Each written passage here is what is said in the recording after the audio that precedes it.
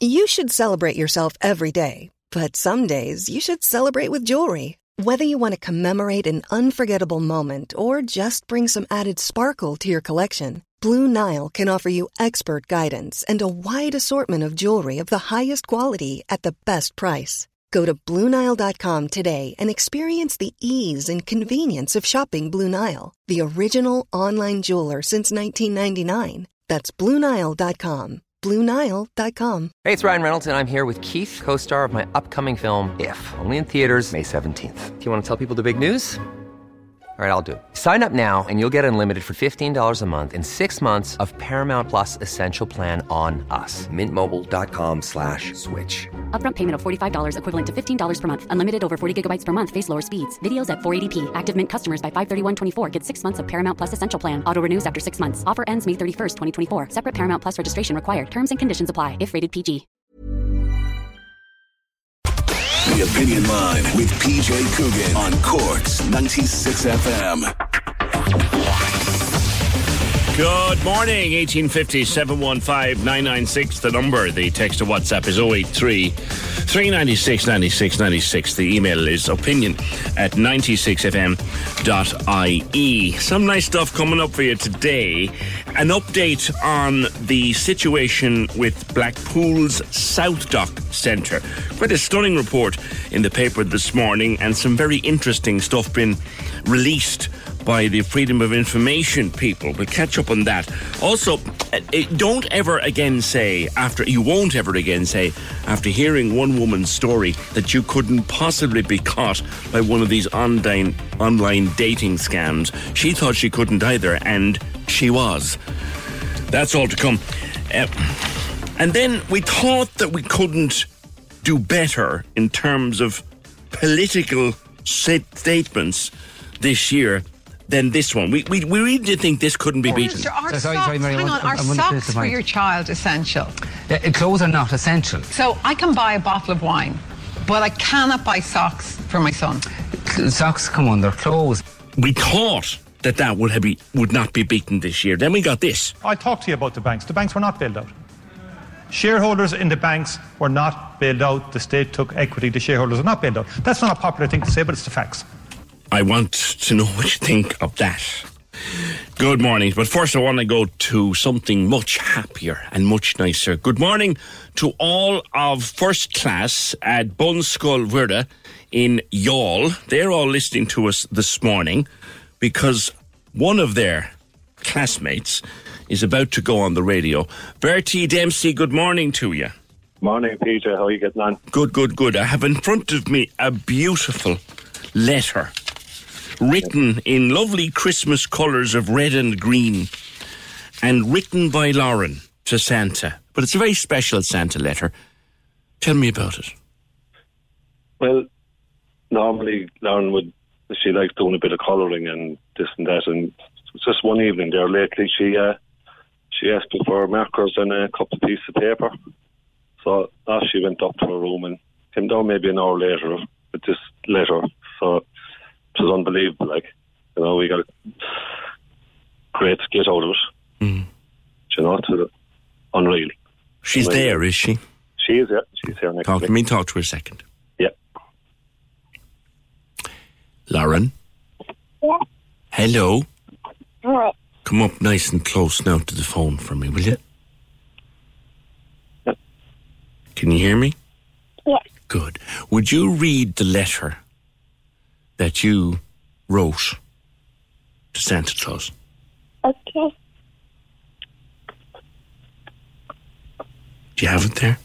It says, "Dear Santa, I know you are very busy all year round, so I wanted to make you a letter. I hope you will like it. So let's get into the letter. Just saying, it is not about gifts. It is also very cold in the North Pole. How do you survive there? So I hope you will tell the reindeers and the elves it is for them too. So have some fun. We all don't have to work all the time. Have fun, and that's forever. Some snowflakes and tinsel, yeah. Yeah. Yeah, and that's from Lauren and Libby. And you didn't ask him for any toys, Lauren? No?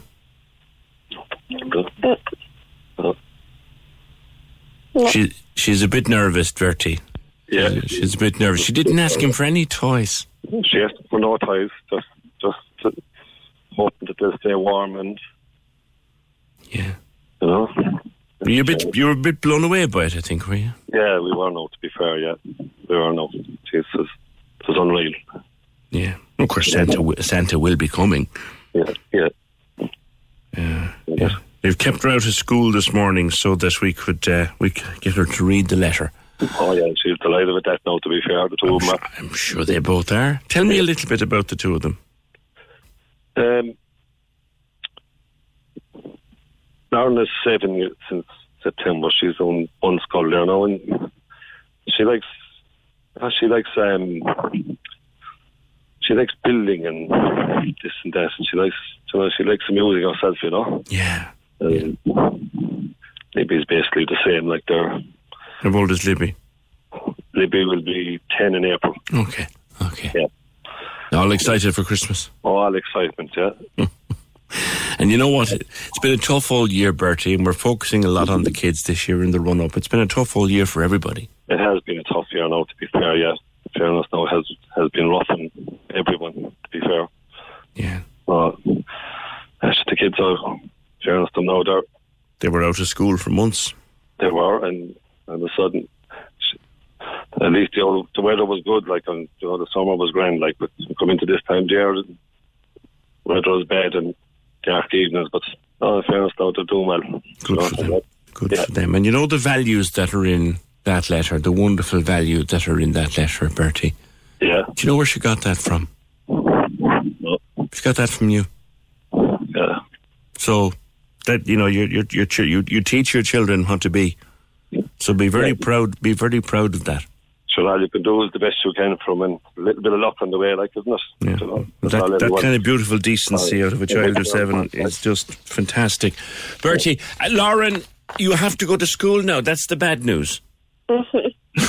You have to go to school now, so enjoy your day. Say good morning to everyone in class and tell them you'll see them in a while. Good morning. And will you be in shortly, will you? Yeah. What's your teacher's name?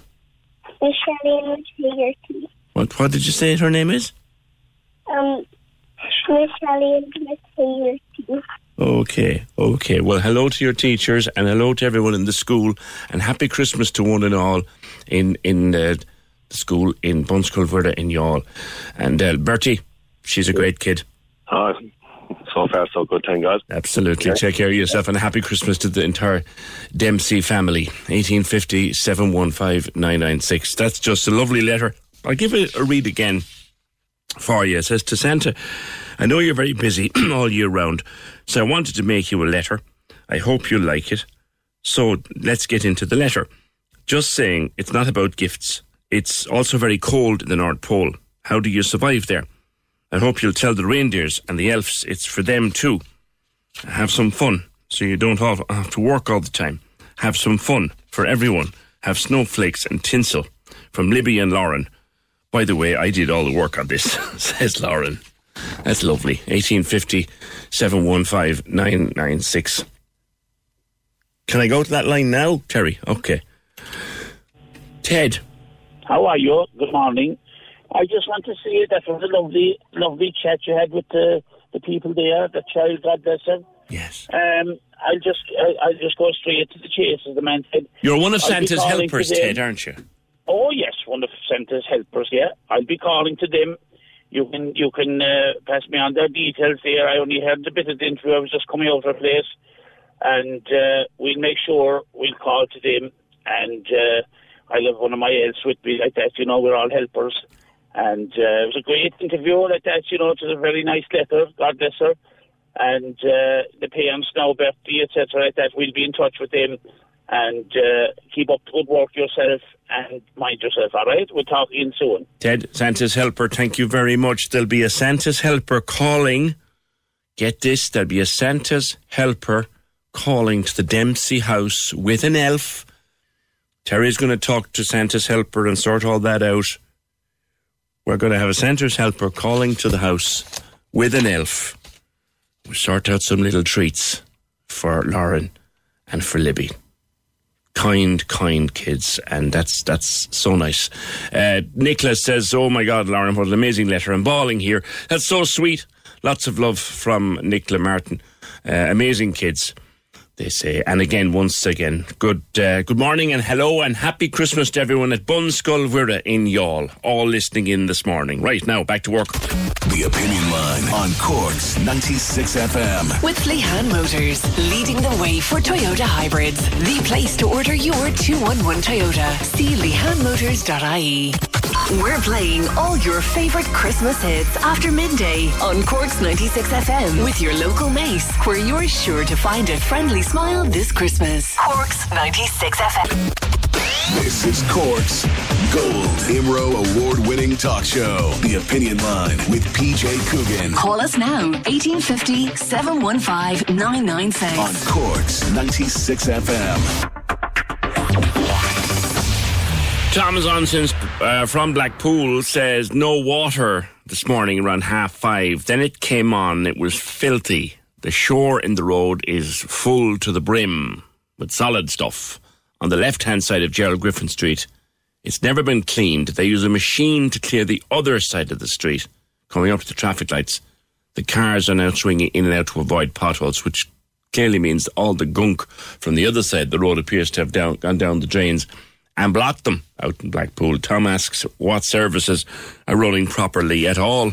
Yeah, I know, you'd ask the same question yourself. By the way, something I forgot to mention when I was starting out the programme, I have found the funniest tweet since the start of COVID-19. I'm serious. The funniest tweet since the start of COVID-19. I'll give it to you at some stage before we quit today. I threw my head back and laughed. I really did.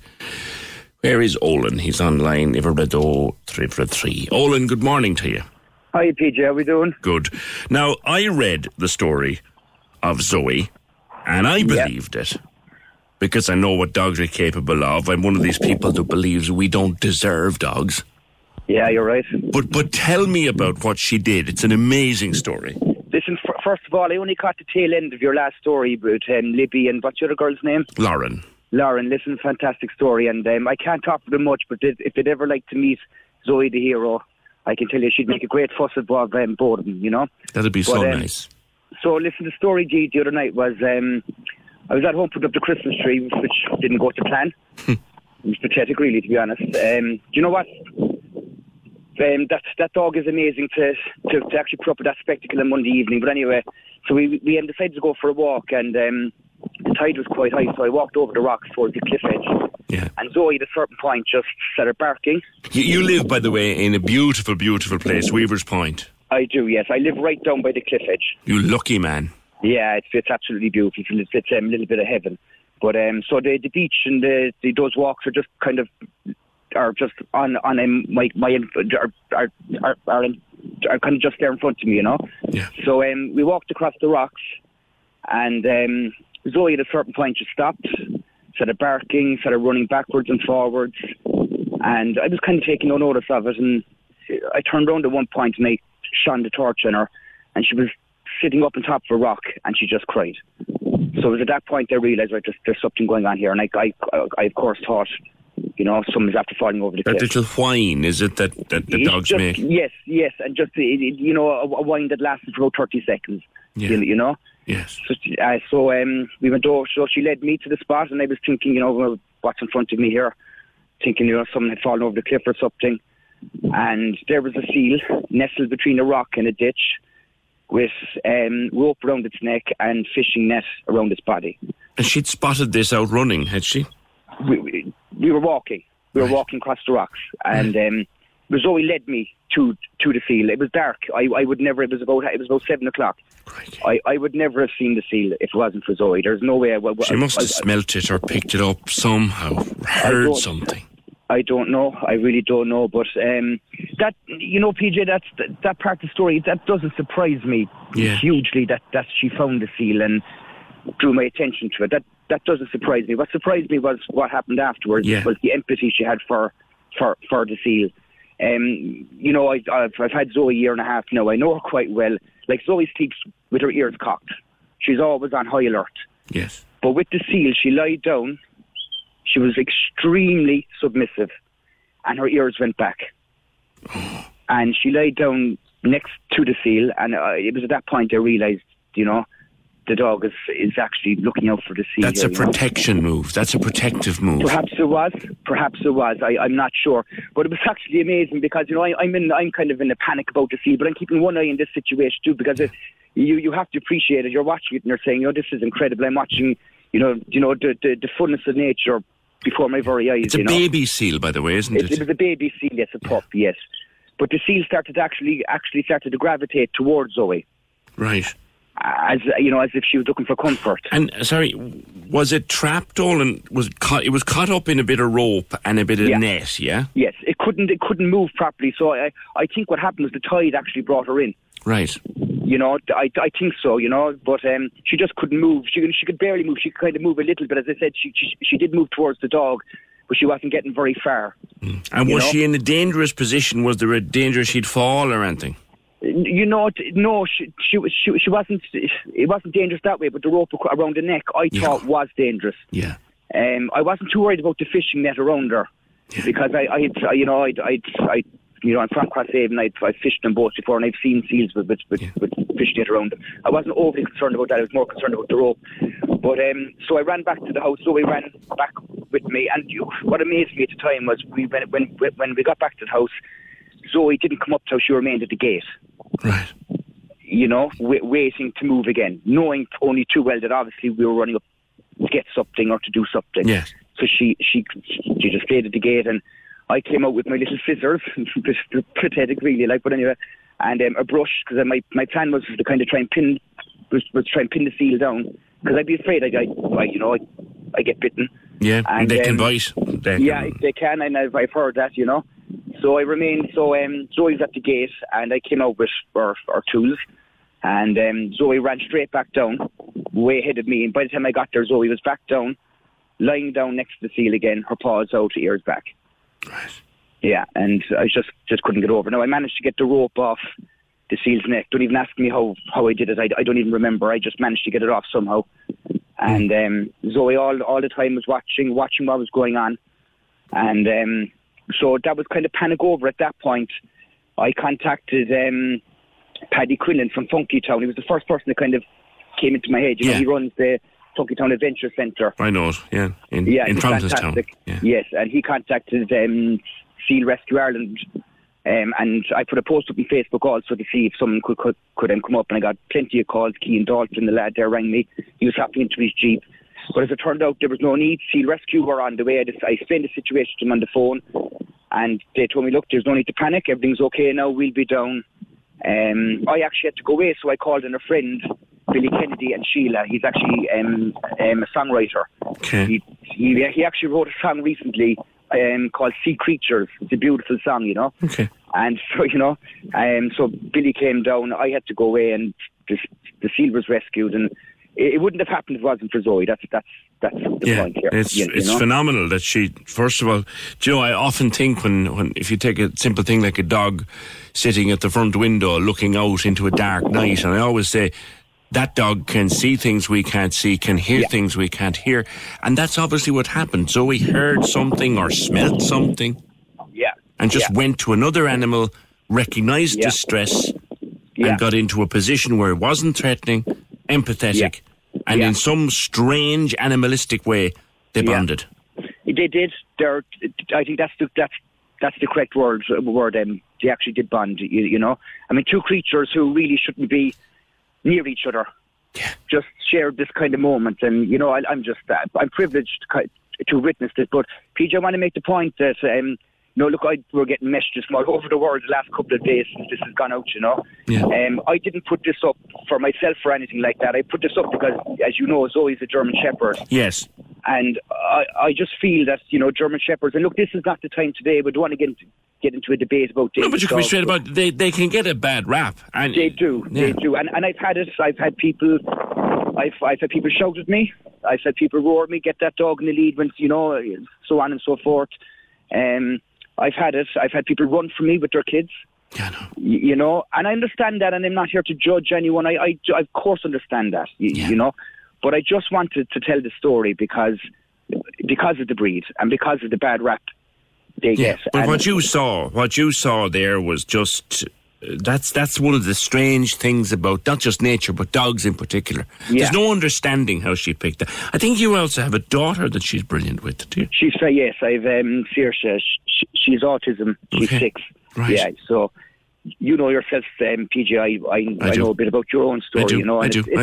Yeah. And that bond between a child and a dog, there is no explanation for it. There's no science can explain it. There's no science can explain it, and how gentle she is, and how she understands. Zoe knows somewhere in her soul that there's I was going to say, you know, it's not a problem, but there's obviously a need with my daughter. It needs extra protection and to be extra watched. Exactly. But you know, more than anything else, PJ, she's helped me to deal with Saoirse. You know, Zoe has taught me so much, and the most important thing she has taught me is, after a bad day, move on. Yeah. Move on. It's over. Forget it. Get on your runners and go for a walk. Where did she come from, Olin? You only have her a year and a half, you said. I have her a year and a half. She came from Animal Rescue Cove. There was a young lad here in Cove who had her. Cian is his name. Listen, a fantastic lad. And you know, the dog came to be confused, but that is not down to Cian in any way. He's best. You know, I was just better placed at the time to take her. You know, and I really want to stress that point. Cian did a fantastic job, and he was on to me last night. He sent me a lovely message last night, you know, and I just have to say to Cian that Zoe will always be his dog as well, you know. But she came to me, she was confused. I'll be honest with you, PJ, if you're to tell the correct story, the true story here, Zoe was very, very tough work at the start. I mean, she was stray from me a lot. Yeah. We go out for walks, and, you know, all of a sudden she'd disappear, wouldn't come back to the house until 2 hours later. It's up in Crosshaven Noticeboard on Facebook. There's a German Shepherd, there's an Alsatian. I hate the word Alsatian because the negative connotations, you know, with that word. But there's an Alsatian around the town, and it was getting embarrassing. And I remember one Sunday morning, put my hands on my head thinking, this is it. I'll have to rehome her. I can't do it. And I just dug my heels in, and that's when the early morning started. It's 5:30, 6 o'clock in the morning, we go out running. Again in the evening, and I just exercised her till I couldn't exercise her anymore. And we're at the point now, PJ, where I can leave the door open, I can leave the gate open, and she won't move anywhere. Yeah. And she has turned into the dog I knew she could become. Yeah. And she has become that, and it all came together, I think, on Monday evening. And do you know what happened the other day then, Olin? What happened was you gave her a chance, and then she saw this helpless little creature, and that little creature also needed a chance. I suppose I think it's a bit of a romantic way of looking at it. It is, but sod it. Let's look at it like that, you know? Because that was a remarkable thing. And it's why I opened the conversation by saying, we don't deserve dogs. No, we don't. We don't. Look, I don't know what was going through her mind. I honestly, PJ, and I would say this honestly, I think even when Zoe was a bit wild running around, I think she still would have done that when I first got her. I think it's just within her, it's in her soul. Yeah. I remember once we were walking through Carrigaline, and there was a man in a wheelchair, and she doubled back to follow the man. You know, she kind of pick out vulnerable people, Protective. vulnerable things. Yes, and she just has that in her. No, she's absolutely amazing, and you know, we're just absolutely blessed. And brilliant. I think it's a beautiful story. It's a lovely story. It's a wonderful, wonderful story. It really is, and you're great to have rescued her, if you want, and stuck with her and give her the chance that she deserved, and now she's paying back in spades. Listen, PJ, I can assure you she's done a lot more for me, and an awful lot more. You know, I'm the lucky one here. And you know what? You come in after a tough old day. And your dog just says, right, move on. Yeah, especially the days after having Saoirse, you know. You know it's not easy. And I do. Those are the days when I come home after dropping Saoirse home, and there's just a look in the eyes. Come on, it's over. And that's the greatest lesson. That's the greatest lesson I've learned from Zoe. And I suppose even during lockdown, there's perhaps a risk that I might become isolated, you know, which wouldn't have bothered me the slightest because I live in a lovely spot.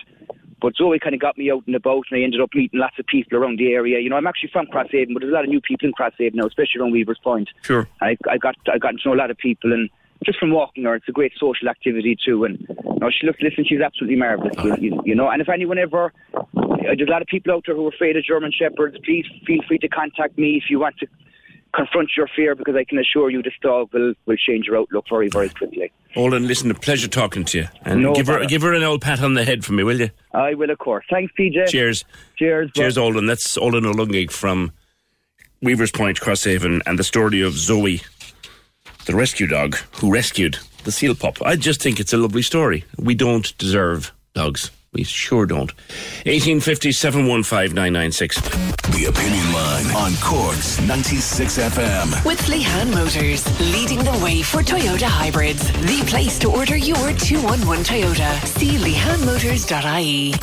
We're playing all your favourite Christmas hits after midday on Cork's 96 FM with your local Mace, counting down to Christmas and serving you for 60 years and counting. Cork's 96 FM.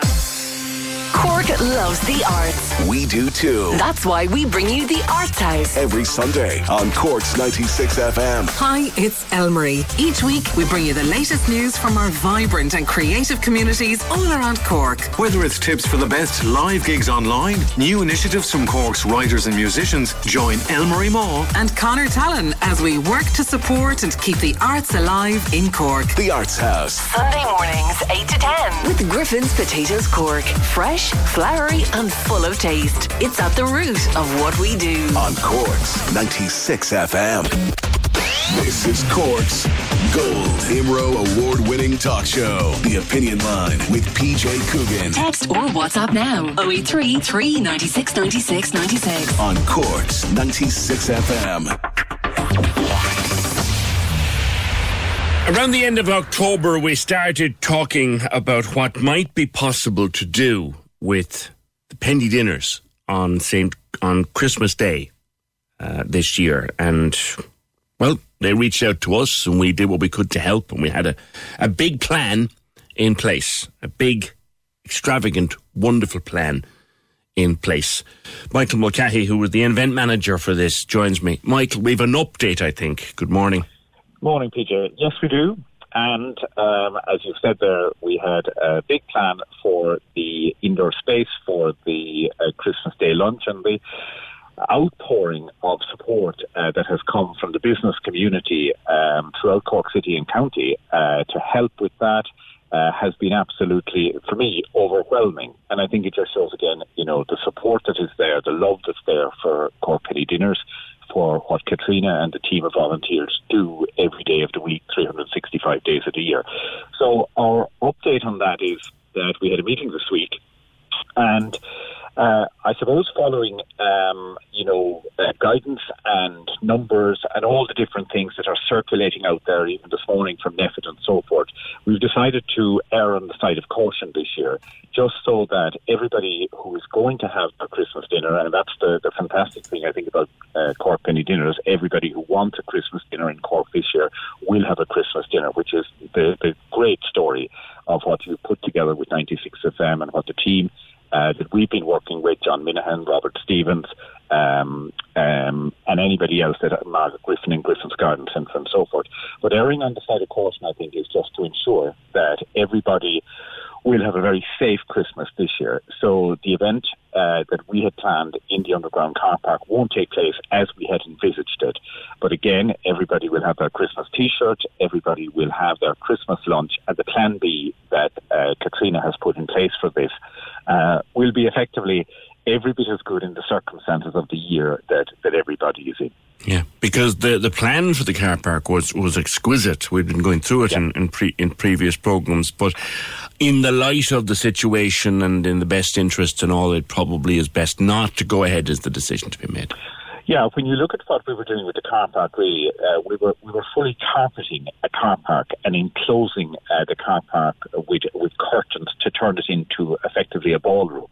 And I've no doubt that next year and in future years, that plan for Cork is something that's going to come back, where Cork, I think, just like Dublin has their RDS or the Mansion House in previous years, they don't have it this year. But I think we should be doing something like that in Cork, so that there's a big celebration on Christmas Day. Because again, Cork Penny Dinners, unfortunately, the space there is restricted, even at the best of times. But Cork Penny Dinners will be open. The building itself will be open on Christmas Day this year, so anybody who wants to drop in there for a lunch would be there. But the plan B that Katrina has in place for it is going to just ensure that everybody who wants a Christmas lunch will have a Christmas lunch. Nobody will go without. And I think, that's the great message that is there for everybody who has supported that. Also as well, the evening run with the night riders is continuing to take place. So nothing will change with Cork Penny Dinners other than the fact that everybody who wants a Christmas lunch this year is going to get it. And I think that's a tremendous message that the business community, the volunteers of Cork Penny Dinners have given to anybody who wants the support that Cork Penny Dinners give every day. And, we were delighted to help in any way, the small little bit of help with events and so forth that we can do. But maybe there's a bigger picture here for Christmas 2021 and beyond as well. I know that Katrina was so excited about all this and having it all coming together. How is she taking the latest decision? Yeah, she's a bit disappointed that the big event that we wanted to have won't take place in the way that it is going to take place, but she's looking forward as well to maybe what will come in 2021. And again, the overriding fact here for Katrina and everybody involved in Penny Dinners is erring on the side of caution and ensuring that we look after the people who are vulnerable, or we look after the people who are coming to attend Penny Dinners or who are going to receive a lunch on Christmas Day from Penny Dinners, that the gifts that they're going to get, and, people have been tremendous, as Katrina will tell herself, with what they bring into Penny Dinners for the kids, for adults, and things like that. So I think for everybody who is going to receive something from Penny Dinners this year, be it their Christmas Day lunch or be it the gift or the hampers that Katrina and the team of volunteers have been putting together, hundreds of hampers. That's just, I think, an unbelievable outpouring of support and love from individuals, from businesses who give to Cork Penny Dinners quietly and privately. That we never hear a thing about, but it just means that... Well, I think, Michael, what personified it was that when she reached out at the end of October and when I contacted you and we started to talk, the outpouring at that point, how beloved of the people of Cork is the Penny Dinners and is Katrina? Yeah, I mean, I have to say from the moment you contacted me in it and I put something out on social media, I had over 230 offers of help from people with lighting, to sound, to carpets, to a whole range of different things, volunteers who wanted to get involved. And everything fell back to, the 132 years since 1888 that Cork Penny Dinners is operating in Cork. That history of what it's done, what it continues to do, and in a pandemic year, absolutely nothing changed. If anything, they're doing more work than they ever did before under hugely restrictive conditions because of numbers and safety. And I was in Penny Dinners during the week for a meeting, and again, when you see the safety precautions that have been put in there by the company that is doing all the sanitizing and so forth for Katrina and the team, and everything else is there, every possible precaution for the people who are coming to Cork Penny Dinners has been put in place, which is the good news story that there has been so little with COVID involved in the community throughout Cork City that is being supported by Cork Penny Dinners, and we need to keep it that way. Okay. All right, Michael. And look, here's to a big event in 2021 when we might be rid of this blasted thing once and for all. Absolutely, but again, this year, Christmas lunch for everybody, a lovely Christmas T-shirt from the business community of Cork to all of the recipients of lunch, with a little message just to say, we're thinking of you, we're supporting you, and we're not just here for Christmas. And Cork Penny Dinners, what I mean by that, Cork Penny Dinners not just here for Christmas, it's here 365 days of the year. And indeed, yesterday we heard from a family who have made Christmas cards, over 200 Christmas cards, handmade, and each person who gets their lunch will get one of those. Correct. I mean, that outpouring, as you've said, the beloved organisation that Cork Penny Dinners is, it gets huge respect and huge support from the people of Cork. Let's hope going into 2021 that it gets huge support from other organisations and authorities because it deserves it. All right, Michael, we'll leave it there for today, and thank you very much. That's Michael Mulcahy, who from Number One Events, who wants to be event manager for the Miracle of Little Hanover Street. And it's not happening as we wanted it to happen, but it's still happening. Everybody who wants a dinner this Christmas Day from Penny Dinners will get one. The premises itself will be open all day as normal, and they will have their night run out in the evening, and a special little treat for everyone, the T-shirts and the little bits and pieces. The big event itself put back till another day on best advice, but there'll still be a dinner for everybody who wants it. 1850 715 996. Some breaking news internationally. French President Emmanuel Macron has tested positive for COVID-19. That's the latest international COVID news breaking as we speak. 1850 715 996. Kate says, getting back to the dog, Zoe the Wonder Dog, our fear of the Alsatian comes from TV and movies where they're used by police and were used by the Nazis. If you look, they use camera tricks as well to make them larger than life. My daughter, who is a veterinary nurse, would absolutely choke you for calling a German Shepherd an Alsatian. And neither does most people who have a German Shepherd as a pet. Don't call them Alsatians, but we've got to know them. And Kate is right; the Alsatian made them sound like a dangerous dog. And thank you, Kate, by the way, for the Christmas card and the little sweeties that she sent to the team. Thank you very much. 1850 715 996. Now, I thought that in the middle of the autumn, I'm looking back here into the end of October. Yeah, the end of October. We'd heard the daftest political comment of the year. I really think we had heard that. Remember this one? This was the comment, one of the political comments of the year. But Minister, are socks for your child essential? Clothes are not essential. So I can buy a bottle of wine, but I cannot buy socks for my son. Socks come under clothes. Yeah, we thought we wouldn't best that. Then, yesterday, Micheál Martin, the Taoiseach, stood up in the Dáil to respond to Richard Boyd Barrett. I talked to you about the banks. The banks were not bailed out. Shareholders in the banks were not bailed out. The state took equity. The shareholders were not bailed out. That's not a popular thing to say, but it's the facts. But you never want to hear the facts because you live in a fantasy economic wonderland. Jim Horgan, good morning. Good morning, PJ. Thanks for having me. What did you think when you heard that? My blood is boiling. PJ, I live in Cove now 22 years, but I grew up in Ballyvihan and went to Skullcree Street, Street. Right. And with Micheál's brother, who was in my class, and Micheál would have been 2 classes behind us, I would think. He'd have been younger. But I tell you something, that was pure arrogance on his part yesterday. He said that Richard Boyd Barrett was living in a fantasy economic wonderland.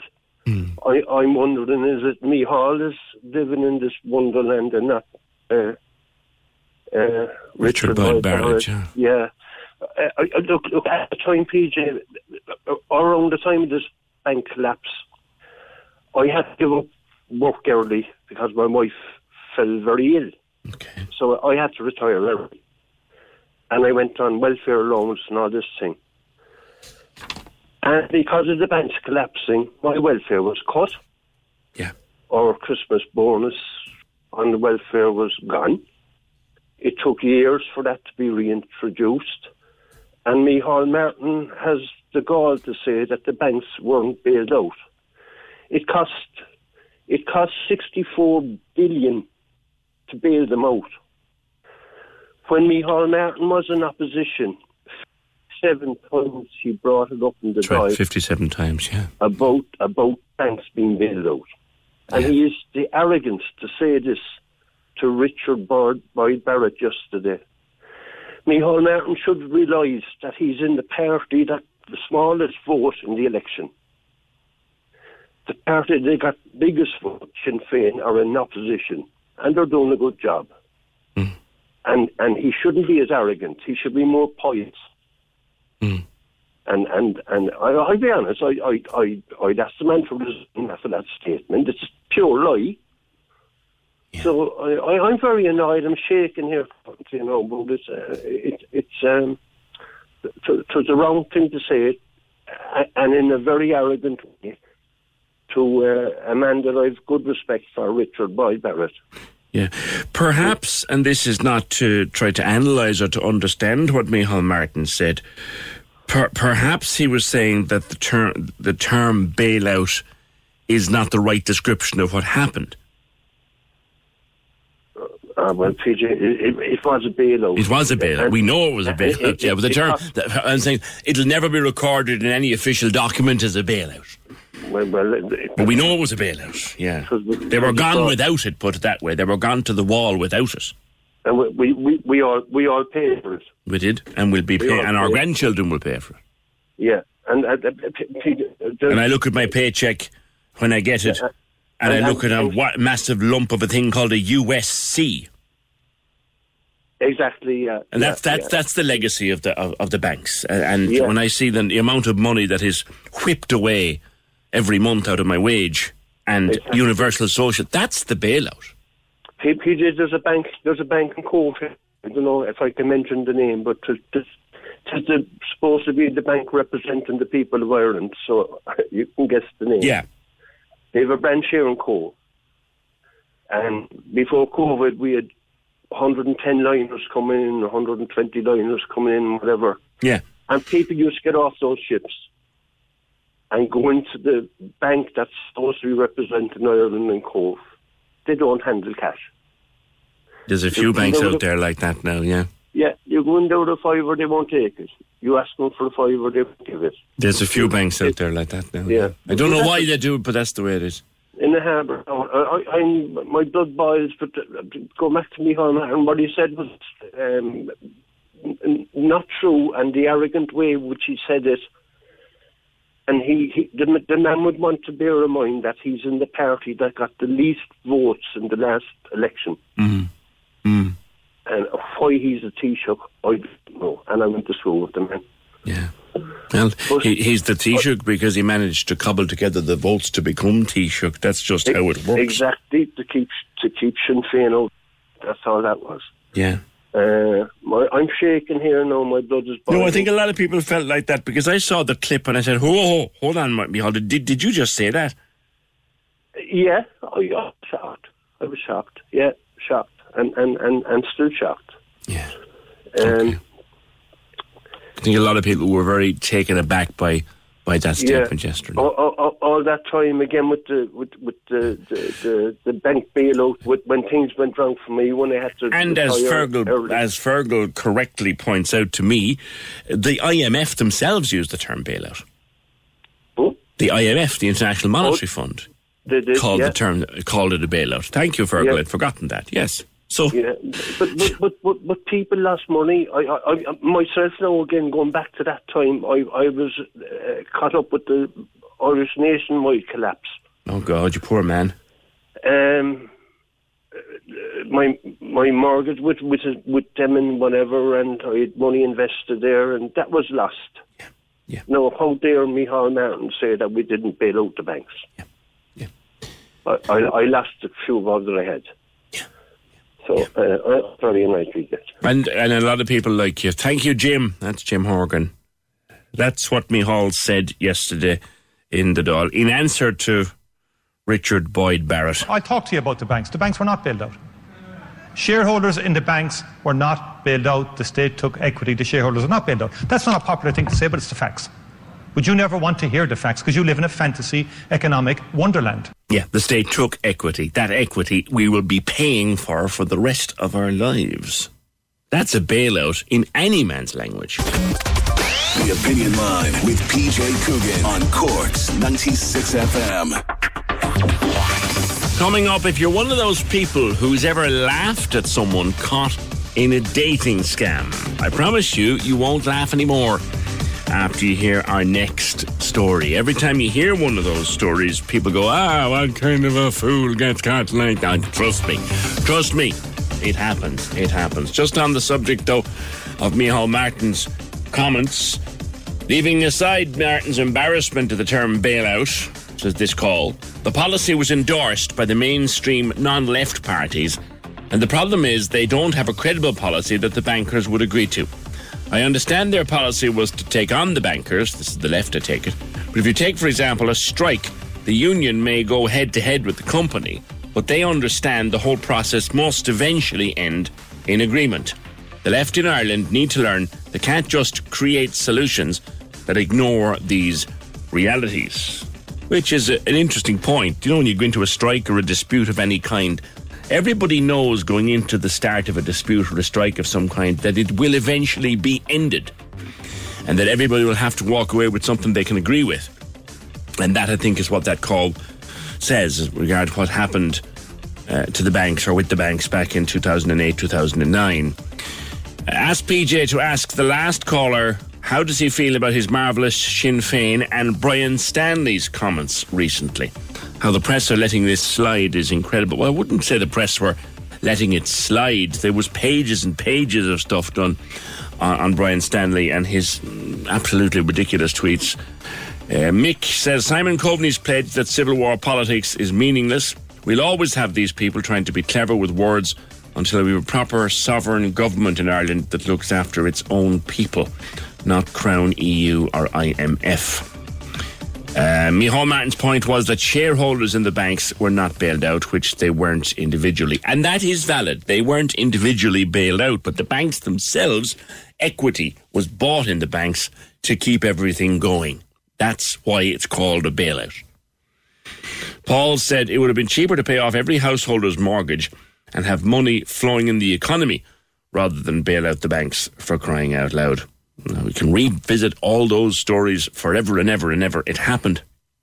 And when you get your paycheck or your pension check or anything you get and you look at USC, that's the legacy of what happened that day in 2008, that week in 2008. That's the legacy. That blasted USC will be stuck with us until we're all well past the old and grey marker. On dogs and on Zoe the Wonder Dog, Jerry, the dog keeper, says, I mentioned that my daughter would hate the term Alsatian. Tell your daughter the name of the dog was Alsatian until 1977. Yeah, I know. She's only 23. That's long before her time. It was a neutral term that did not acknowledge Germany's claim over an area of France. Yeah, it was the Alsace region, yes. I'm not actually sure. It was a good thing the name was changed. Well, Jerry, the dog keeper, I would say as a dog lover, it was a good thing that the name was changed because the name Alsatian has an aggressive tone to it. The name German Shepherd indicates a protective dog, like a shepherd. So, yeah, I don't like the term Alsatian. I grew up to be afraid of Alsatians, as they were called then. And I love dogs. I would have walked across the road from one and run across the road from one. Now I realise that they're not that they're not fearsome at all. And in actual fact, they can be big, gentle idiots or big, gentle, caring animals, as Zoe is. But thank you, Jerry, for your contribution. Yes, I know the name was changed in the late 70s or early 80s. And anyway, let us talk to Sharon Kenny, because Sharon, we've talked before on the programme about your matchmaking business, but I didn't know how you started up doing it in the first place. Good morning. Hi, how are you? I'm very well, thank you. Yes, it was unusual. When you were single, and I was 39 at the time, I thought, where do you go when you want to find love? And I didn't even think of a matchmaker, even though I was matchmaking so many friends. And I tried online dating. I came across this guy whose name happened to be Jason. He sounded like he was from Cork. Not sounded, because I hadn't talked to him at that stage. So how did you come across him in the first place? Did you go onto a dating site, or what happened? I went onto a dating site, and my marriage was just over, and I was just at that stage where you're looking around, you're feeling very lonely, you're feeling very vulnerable because your marriage has just broken down, you're feeling very hurt. In my case, I was looking for love, and I just thought that the feeling of hurt, that, moving on would be find someone else. And, if it meant that they were further away, that's okay, because you're at the beginning of moving on. And my kids were like 4, 8 and 10. So I thought, even if it takes me 2 or so years and they live abroad. Now, this guy happened to live abroad, but said he was from Cork, said he was an engineer on on a plant, and he worked in the oil business, and made it sound and like... And was it on a site you found him, Sharon? Can I mention the site, or will I? Or it would be a known dating site, shall we? Yeah, it's a known dating site, and it had pictures up of him and his daughter. His daughter was around the same age as my eldest, and it all looked really weird, really real. And he had an 086 number, so I believed he was Irish, because this is back in 2007. You would have thought, anyone who had an 086 number. Mm-hmm. But I hadn't talked to... we text and messages and built up this really strong bond, and we giggled and we had a laugh. And he took me out with that kind of feeling like, will I ever meet someone again? Will I ever be happy again? And I was only 39. Now I'm 53. Looking back, I look at it and say, how stupid could you be? How long did the texting and messaging go on for? It went on for about, I'd say, 6 weeks, a month, 6 weeks. Okay. And it was really kind of like, and it didn't get sexual. It was like, I miss talking to you today. I'd rush home from dropping the kids to school and run upstairs to kind of talk to this guy again, who made me feel like $1 million. He knew how to press every single button out there. And the reason after so many years that I'm actually saying it now is that I've so many clients who are being scammed. And before they come to me, they say, listen, and these are the most innocent people. I had this 61-year-old lady, and I'm going to change the county by one. I'll just say Carlo. And absolutely lovely, I'll say flute teacher. So just to give, and she brought up, I'll say 6 kids, but I'm changing the numbers just slightly because I don't want anyone to ever pick her out. Sure. But she was 61, and she was about 5'2", the sweetest lady. I would have thought, at 62, you'd never fall for that. You're a wise lady who educated your kids, who did everything for them when your husband died, and her husband died at 32. She had the toughest life. This guy got her for $3,000, and she didn't have it. She taught music. She did from her home, and she had 5 kids. So you can imagine living in a cottage, her situation. Yeah. And when I heard that, I just thought, listen, I cannot keep my story quiet, because when I told her, she said, no way, you're so confident, you're so outgoing, no way would you be caught. But we have to realise people are vulnerable at different stages in their life. So you're talking to Jason, messaging and computer messaging for, we'll say, 6 weeks. At what stage did things start to change, and at what stage did you begin to feel uneasy? Now, this is before I was probably one of the first people who could have been scammed. It was the minute that he said he was coming to Ireland, and now I live about half an hour from the Radisson Hotel. I'm closer to Bray direction in Dublin, and he was saying, and I'll stay in the Radisson. And I said, why would you stay in the Radisson when if you stay closer to me, that would make more sense. And he said, no, do you not like the Radisson? And I thought, of course the Radisson's gorgeous, but it's quite expensive. There's no point staying there when you can stay a hotel closer to me. And then I thought, why is he pushing the kind of one of the most expensive hotels around me? So I got a little kind of like red flag there, saying there's something not quite right when he keeps on pushing the Radisson, when it makes sense being closer to me, and because he was coming over to see me. And then the second red flag was, then the turnaround was, I was robbed, and they got everything. And he was meant to get the flight the next day, and he was meant to have booked the Radisson, etc. And he said, oh my gosh, they've got my money, they've hijacked so-and-so. He said he was caught in a kind of hijack situation in Nigeria, or South Africa, where they got all his documents. He lost all his cards. He can't get in touch. And I said, I hope you're not going to ask me. And he said, I'd need $2,500 to get over to you. And I actually said, in a joke, I hope you're not going to ask me for $2,500, and laughed. And he went, he said, unfortunately I can't come then.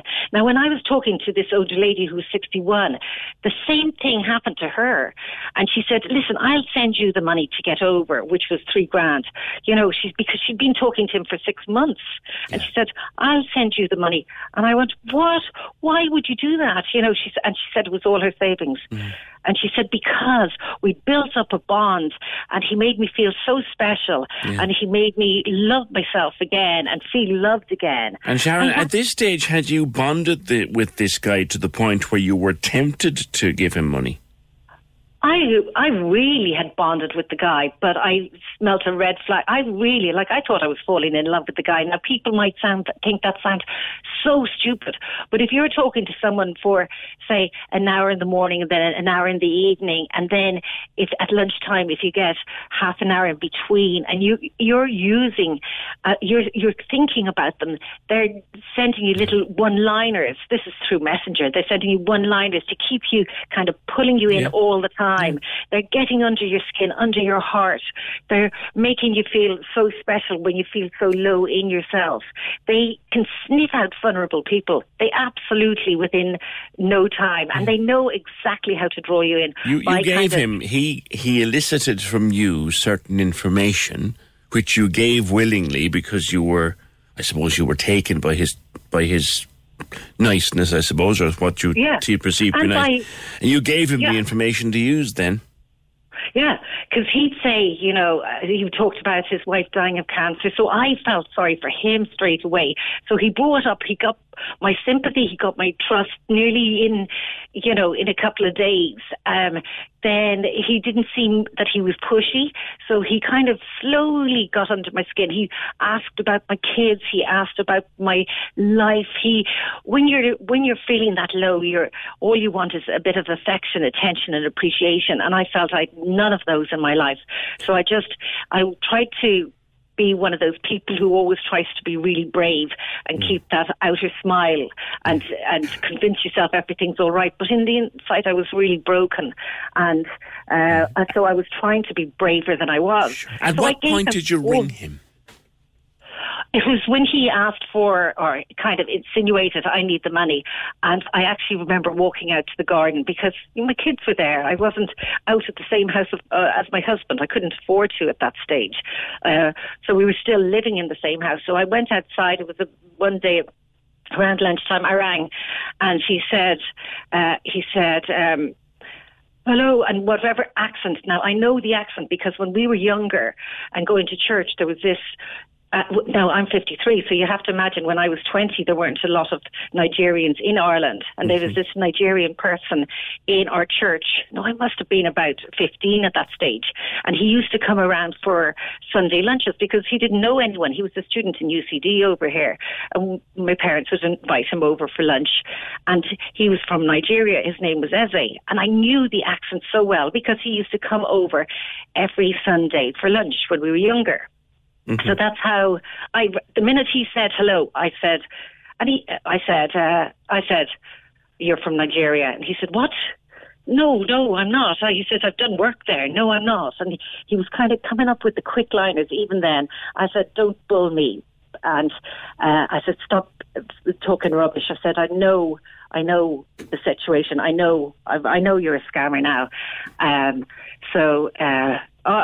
rang the police straight away. I said, listen, just in case they put me they'll tell you exactly where to go. But it's so important to report these people because they go again and again and again. But I actually felt, I even said it to my ex at the time.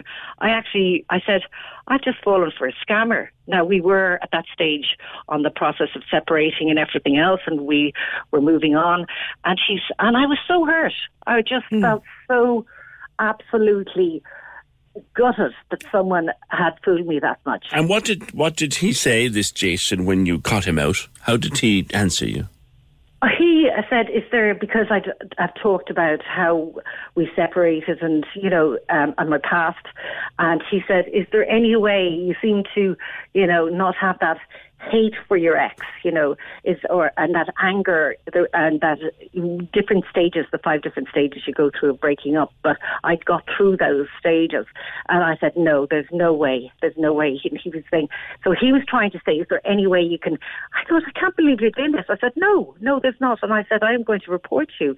And I said, I am so upset that you actually got under my skin. And I said, it scares me to think how many other people that you were talking to, even though I don't know how he'd have the time to remember the same situation.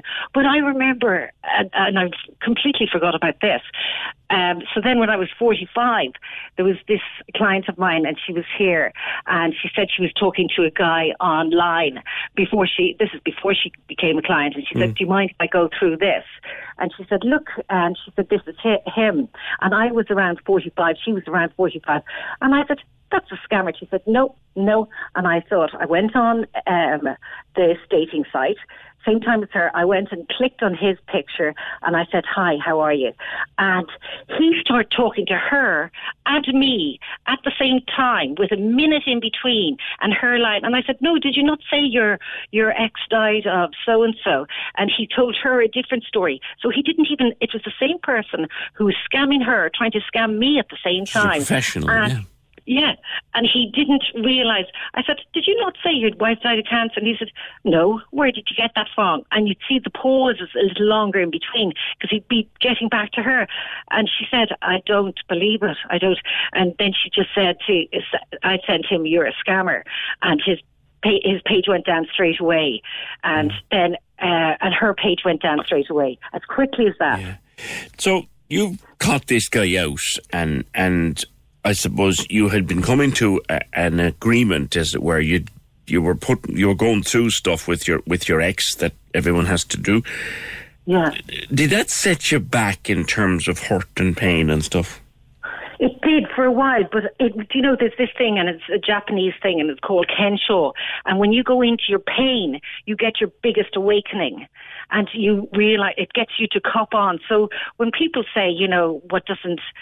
that expression, what doesn't kill you makes you stronger, yeah. Makes you stronger. It's called a Japanese phrase, Kensho, and it really does make you stronger. It goes, do you know what? You need to cop on. You need to just get your act together. You need to fall in love with yourself first. And instead of thinking of yourself as a jigsaw with a piece missing, you put in that piece. Don't expect anyone else to put in that piece. You cop on and start loving yourself. Because I looked like I loved myself, but deep down I was fragile as hell and broken as hell, and I just was being tough for everyone else. Is that the key to people that might fall into that scammer's trap? That you at the time you didn't love yourself very much, and that left you open. Yeah, absolutely. Now, I'm not saying that you should be completely leave your barriers up, because you won't attract love either that way. But you have to be a bit vulnerable, but just notice red flags straight away. If you feel there's so many pages out there that give help and tips and things. I have a page on Facebook, 21 Days Dating Challenge. And if someone just messages in there and have a problem, there's always someone to give advice to them and just say, I'm just feeling this from so-and-so. Trust your gut. Yeah, the thing about it, people won't. And people, if they're in the midst of a situation like this and they've come to a point where it's some foreigner or some stranger that they've never dealt with, as in you thought he was an Irishman overseas. So you were you'd worked yourself into a scenario, like you were kind of, were you embarrassed to tell anybody about this? That's why it's taken me nearly 14 years to tell it. And it's the only reason I'm telling it is because I see it happening. Like there's the postman now, not our postman, a postman close to us. He actually was telling me a story about how he was scammed for $7,000 and he wouldn't tell anyone. He said, there is no way. I'd be absolutely mortified if people knew. And I thought, oh my gosh, the more we keep this quiet, the more people are going to be done all the time, because these people can get under, they discover. And so it's so important to love yourself first. And I know that's around there and people keep on talking about love yourself first, but there's so many people who aren't secure. Like only 50% of people are secure in themselves. And then there's the attachment styles. Then there's anxious and avoidant, and that's about another 50% of people. So it's just because we've been hurt through our lives. Like, we're human. Everyone's been hurt in some way, and it affects people more than others in different forms. And you possibly were sharing things with him that you wouldn't normally share with a stranger because of that hurt. Yeah, because it's like they say, hairdressers hear all the problems from the world. Like, my best friends would know, but they'd nearly be too close. And I would be telling him stuff about how I got hurt and opening up about how what really hurt me about us breaking up. And I'd be telling him that I wouldn't tell anyone, and I trusted telling him, like you tell a hairdresser. Ready to pop the question? The jewelers at BlueNile.com have got sparkle down to a science with beautiful lab-grown diamonds worthy of your most brilliant moments. Their lab-grown diamonds are independently graded and guaranteed identical to natural diamonds, and they're ready to ship to your door. Go to BlueNile.com and use promo code LISTEN to get $50 off your purchase of $500 or more. That's code LISTEN at BlueNile.com for $50 off. BlueNile.com, code LISTEN. There's never been a faster or easier way to start your weight loss journey than with PlushCare. PlushCare accepts most insurance plans and gives you online access to board-certified physicians who can prescribe FDA-approved weight loss medications like Wegovy and Zepbound for those who qualify. Take charge of your health and speak with a board-certified physician about a weight loss plan that's right for you. Get started today at plushcare.com/weight loss. That's plushcare.com/weight loss. plushcare.com/weight loss. Hey, it's Ryan Reynolds, and I'm here with Keith, co-star of my upcoming film, If, only in theaters May 17th. Do you want to tell people the big news? All right, I'll do it. Sign up now and you'll get unlimited for $15 a month and 6 months of Paramount Plus Essential Plan on us. MintMobile.com/switch. Upfront payment of $45 equivalent to $15 per month. Unlimited over 40 gigabytes per month. Face lower speeds. Videos at 480p. Active Mint customers by 531.24 get 6 months of Paramount Plus Essential Plan. Auto renews after 6 months. Offer ends May 31st, 2024. Separate Paramount Plus registration required. Terms and conditions apply if rated PG. Kind of situation, because you think, I'm telling an outsider who is getting me to let down my barriers, but you're in a relationship for a reason, a season, or forever, and some people are your Hang bridges. on, go back over that for me. I like that one. What's that? You're in a relationship. You're in a relationship for a reason, and the reason could be, it doesn't matter, from security or for to help you through something. A reason, a season. So this is, you see people going into relationships for 3, 6 months, 9 months, and then they realise that they have their old habits of breaking up, of pushing someone away, of avoiding something. So that's the season or forever. And that's people who are secure in themselves, who can say, listen, we had a fight about that. Let's sit down. Let's discuss it. Let's put all the cards on the table. Any fight, the trick is just get it out there as soon as possible and try to say, I feel like, rather than you did this, so through all this, it's made me so strong. I mean, when you think 50% of marriages break up first time round, then it's 67 second time round and 73 the third time round.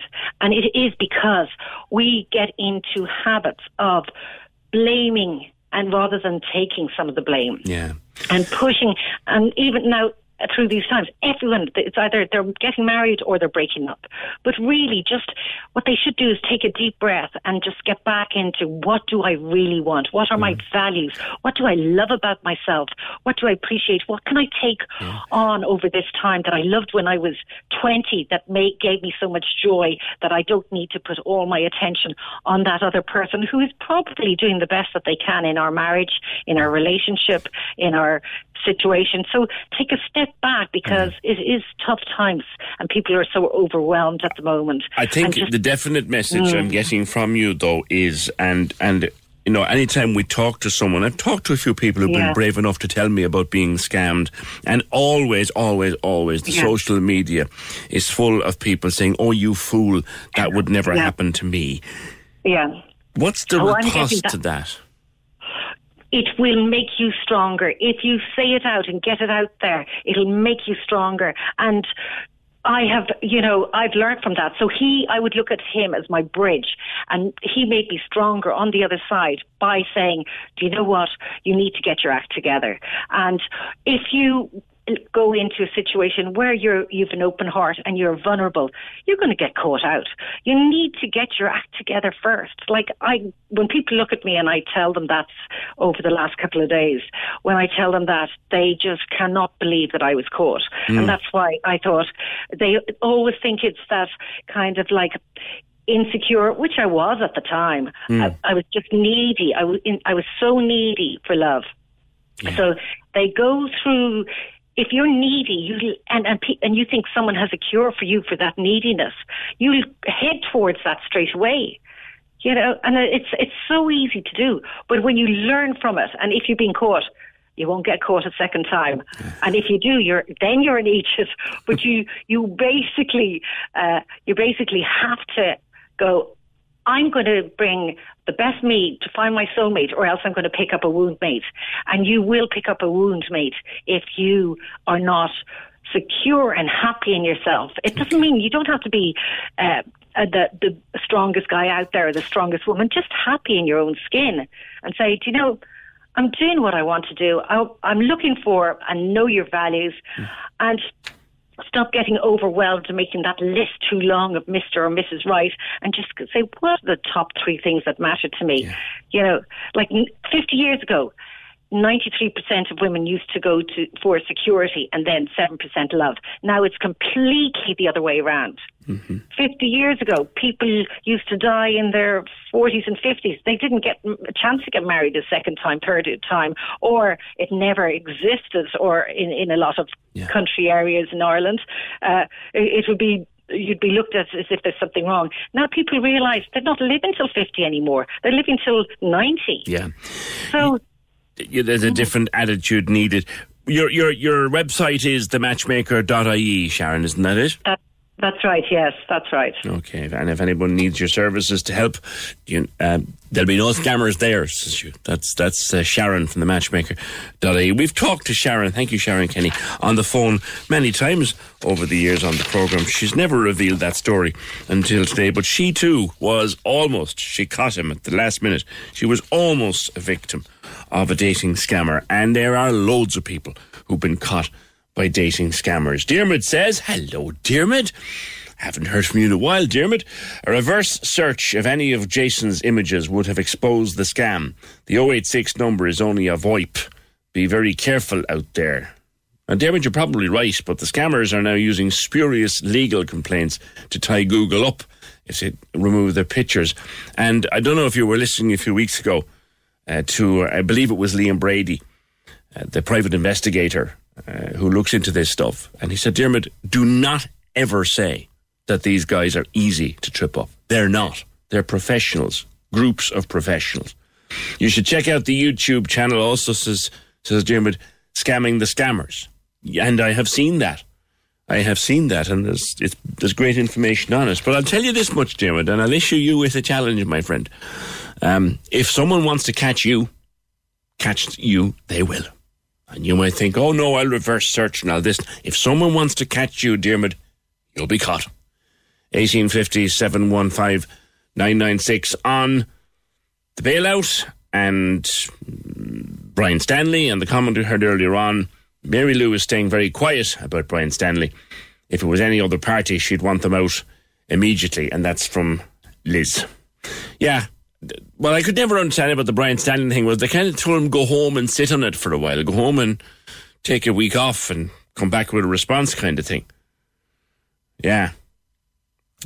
There's more in that story, I think. There's definitely more in that. 1850 715 996. The Opinion Line on Cork's 96 FM. With Lehan Motors, leading the way for Toyota hybrids. The place to order your 211 Toyota. See lehanmotors.ie. We're playing all your favourite Christmas hits after midday on Cork's 96 FM with your local Mace, serving local communities for 60 Christmases and counting. Cork's 96 FM. It's the most talked about thing on your radio. I listen to it every day. And is it driving you crazy? Yeah. Do you know the answer? The Rag and Bone Man skin. Rag and Bone Man. Yeah. Lorraine's 1 second Christmas song on Cork's 96 FM. Play and win the music guessing game that has all of Cork talking. Listen to The Big Drive Home weekdays from 4. Identify the Christmas hit to win a Mahon Point gift card. And we've loads to give away. Loads to give away. Lorraine's 1 second Christmas song with Mahon Point Shopping Centre. Give the gift of endless options this year with the Mahon Point gift card. Listen and win. Listen and win. From 4 p.m. on Cork's 96 FM. This is Cork's Gold IMRO award-winning talk show. The Opinion Line with PJ Coogan. Text or WhatsApp now. 083 396 96 96. On Cork's 96 FM. Now, talking earlier on this morning with Olin about the wonder dog Zoe and the rescue of the seal pup down in Weaver's Point earlier in the week, and it's a lovely, lovely story about a magnificent dog. Dee contacts us quite frequently on text or WhatsApp, but I think it's your first time on the air, Dee. How are you? It's my second time. How are you, PJ? Is it your second time? Good. Yeah. Okay. In years, like. In years, okay. Your dog is Judson, and he's a very special dog. Yeah, he's my second guide dog, and I got him this year, and oh my God, I fell in love with him instantly. Didn't think I would, but I did. Yeah. But I did, like myself and my daughter, cried the first night because he's quite big, and we didn't know what to expect, whereas my retired guide dog would be a lot more gentle. She's a golden retriever. She'd be heading for 10. Judson is a big black Labrador with massive paws. Yeah. But he's so good for my mobility. Like, on top of suffering from sight loss, my mobility has kind of decreased in the last few years. So when I walk with him on my left side, if I have a wobble, which I do plenty, he kind of, it pushes me back on the track on the road. He balances you up. Yeah. Yeah. Is your retired dog still living with you? Yeah, can't emphasise too how great my trainers were, especially Dave Keneally in the Guide Dog Centre. And I apologise if I'm nervous, it's just part of my DNA. Grand, you're flying it. It's only you and me having a chat with 70,000 others. Yeah. So your retired dog and Judson live with you. Do they get on with each other? At the start, it was kind of touch and go because Zara would have been afraid a little bit of him because she wouldn't have been used to having another dog in the house. Yes. So, if they went out the back, I'd have to kind of pull him a bit, well, all of us, off her because he was kind of too heavy. But now, oh my God, they've such a really close bond. They kind of, They're like an old married couple now, isn't it? Yeah. But she hasn't left her skills, her training hasn't left her. Oh, they don't forget how to be a guide dog at all. And it's like she lets us know that she's still boss. Like, I love cooking, and she'll always step back behind and watches him, whereas he's only waiting to see if I drop something on the floor. Yeah. We've had a few incidents but they're just teething problems at the start, and the guide dogs came down to help out again. He managed to take a whole chicken that was going to go into the oven and ate every single part of it. And he, even today, when I was listening to he managed to get a packet of chewing gum, bought herself, saved the day because she alerted me to him doing it. So I managed to get a packet of chewing gum? Yeah, well, no, I got them all out. If the guys don't listen, they'd be like, No, but that's where I suppose a kind of part of me at the beginning was like, oh God, I don't know, do I want him? I was putting it down to him being a male dog. I was blaming that because he's kind of boisterous and he's kind of was doing things that she didn't do. Yeah. But I suppose that was me not understanding the difference in breed of dogs. Sounds like he's a bit of an old messer at the time. Oh, big time. Like his mother. He's non-biological mom. But I can't again stress, not only for me but for the rest of the family. As you said earlier, for any of us, if you come in from work or whatever, you have a bad day, and their love is just so loyal. Yeah. But they're not just for Christmas or they're part of the family, and you should treat them as such. Even though Judson is a working dog, he's still part of the family. Dee, I'm glad that you're so happy with him and with Zara, who was there before him and still with you, and I'm glad you're happy. And have a great Christmas, yourself and the family and all of the dogs.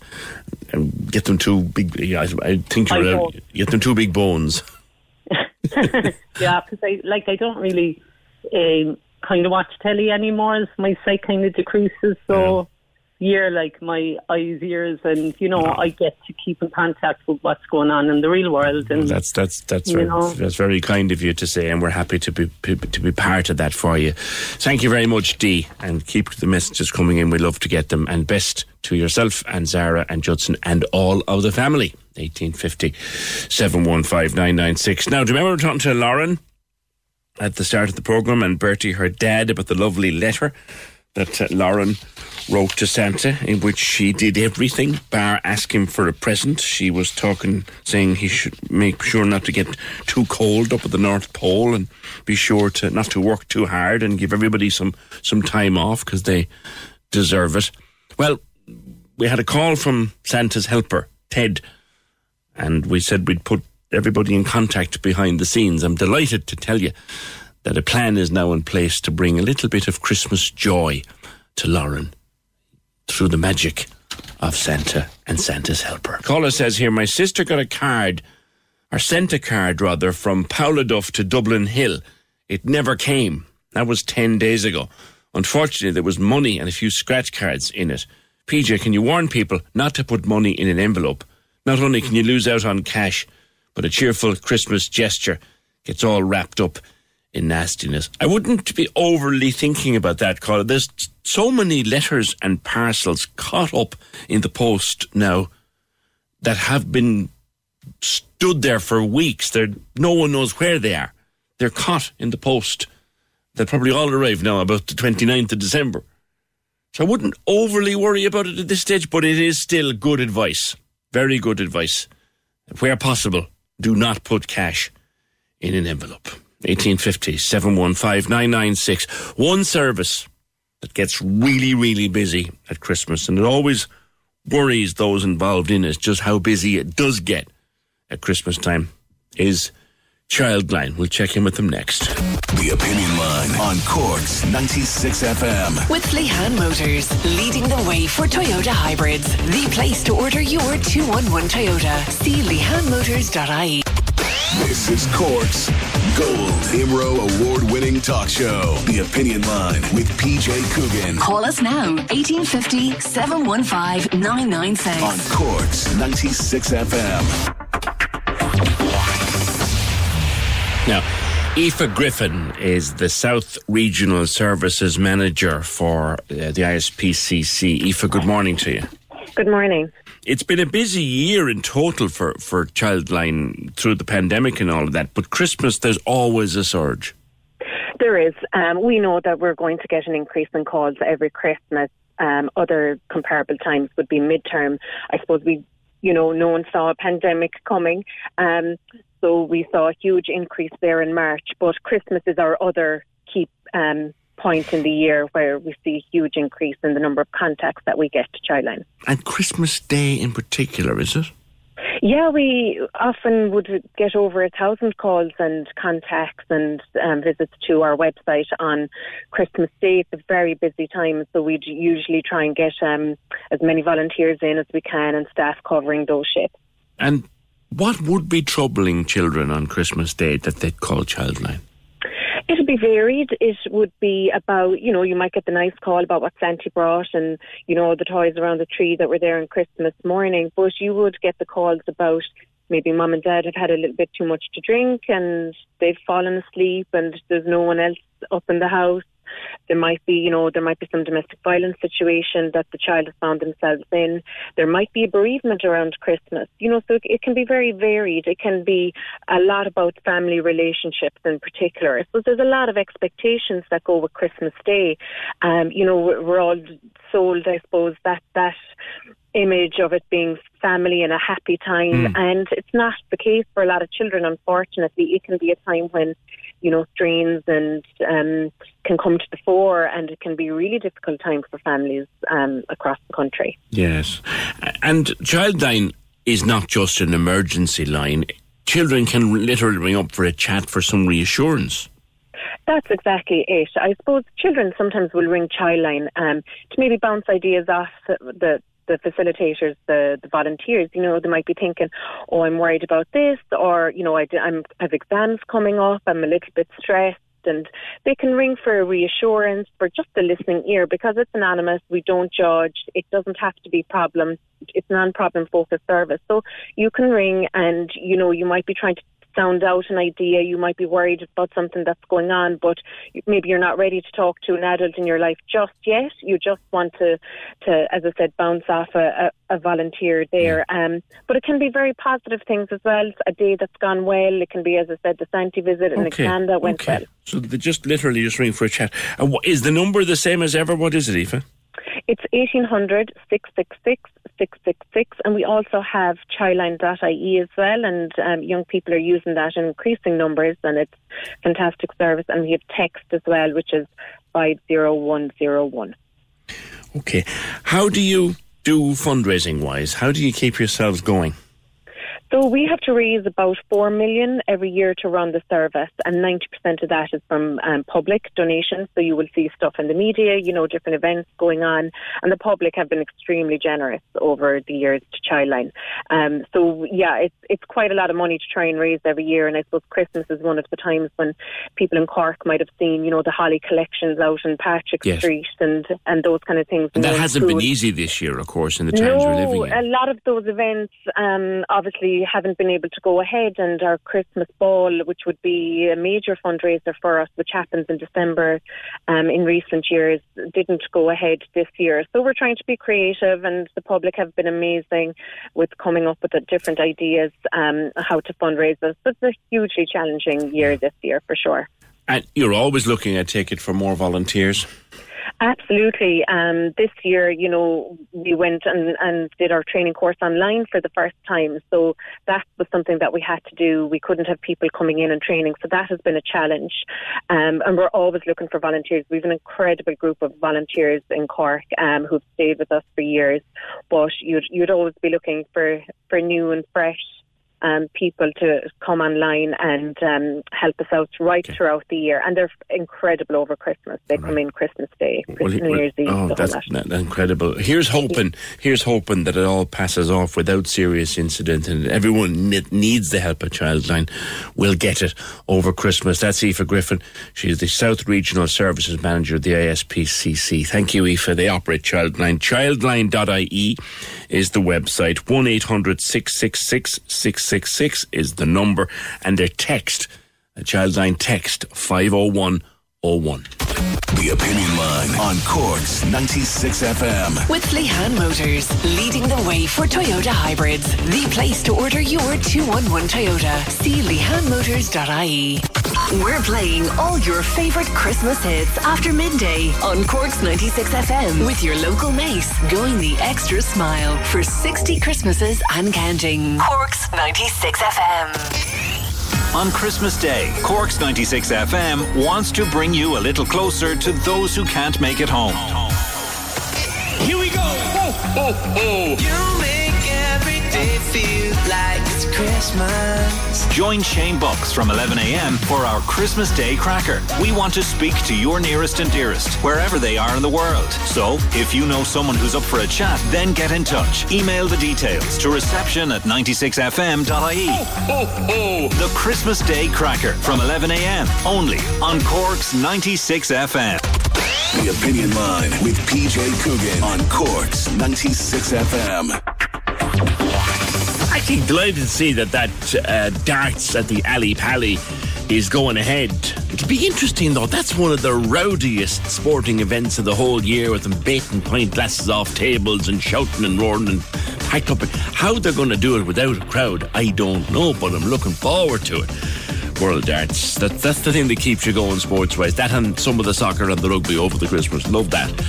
1850 715 996 is the number. The text to WhatsApp 083 396 96 96. Email opinion at 96fm.ie. Just heard the end of the interview about the matchmaking.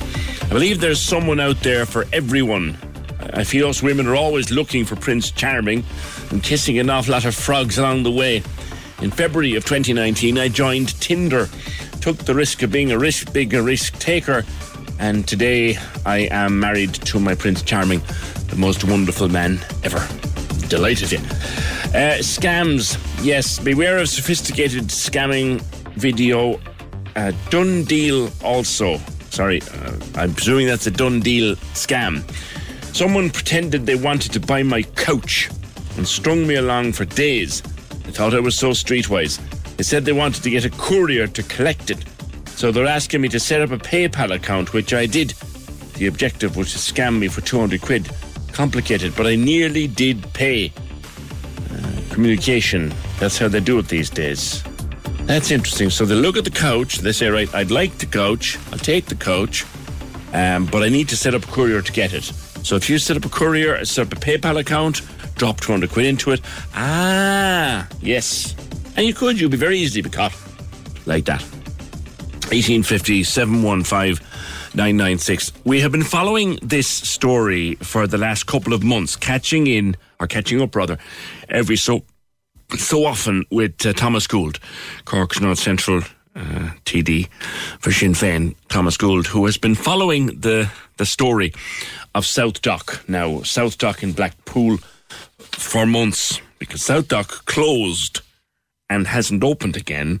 And now it's been made very clear through documents that you've gotten, Deputy Gould, that they've no intention of opening it again. Good morning. Good morning, PJ. Yes, I tell you how all this started, PJ. In March, South Dock closed 9 of their facilities in Cork and Kerry. And I was contacted by people who were concerned. And what they were worried about is that South Dock were you going to use the pandemic to close Blackpool.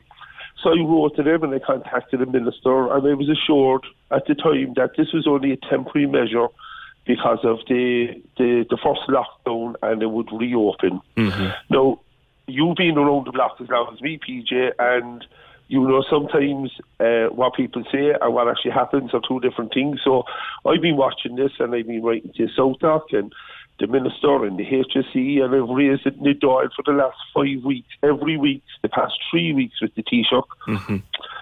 And then yesterday I got back a freedom of information request that I put into the HSE in relation to South Dock. And it turns out that the HSE... What did you ask them, Tom?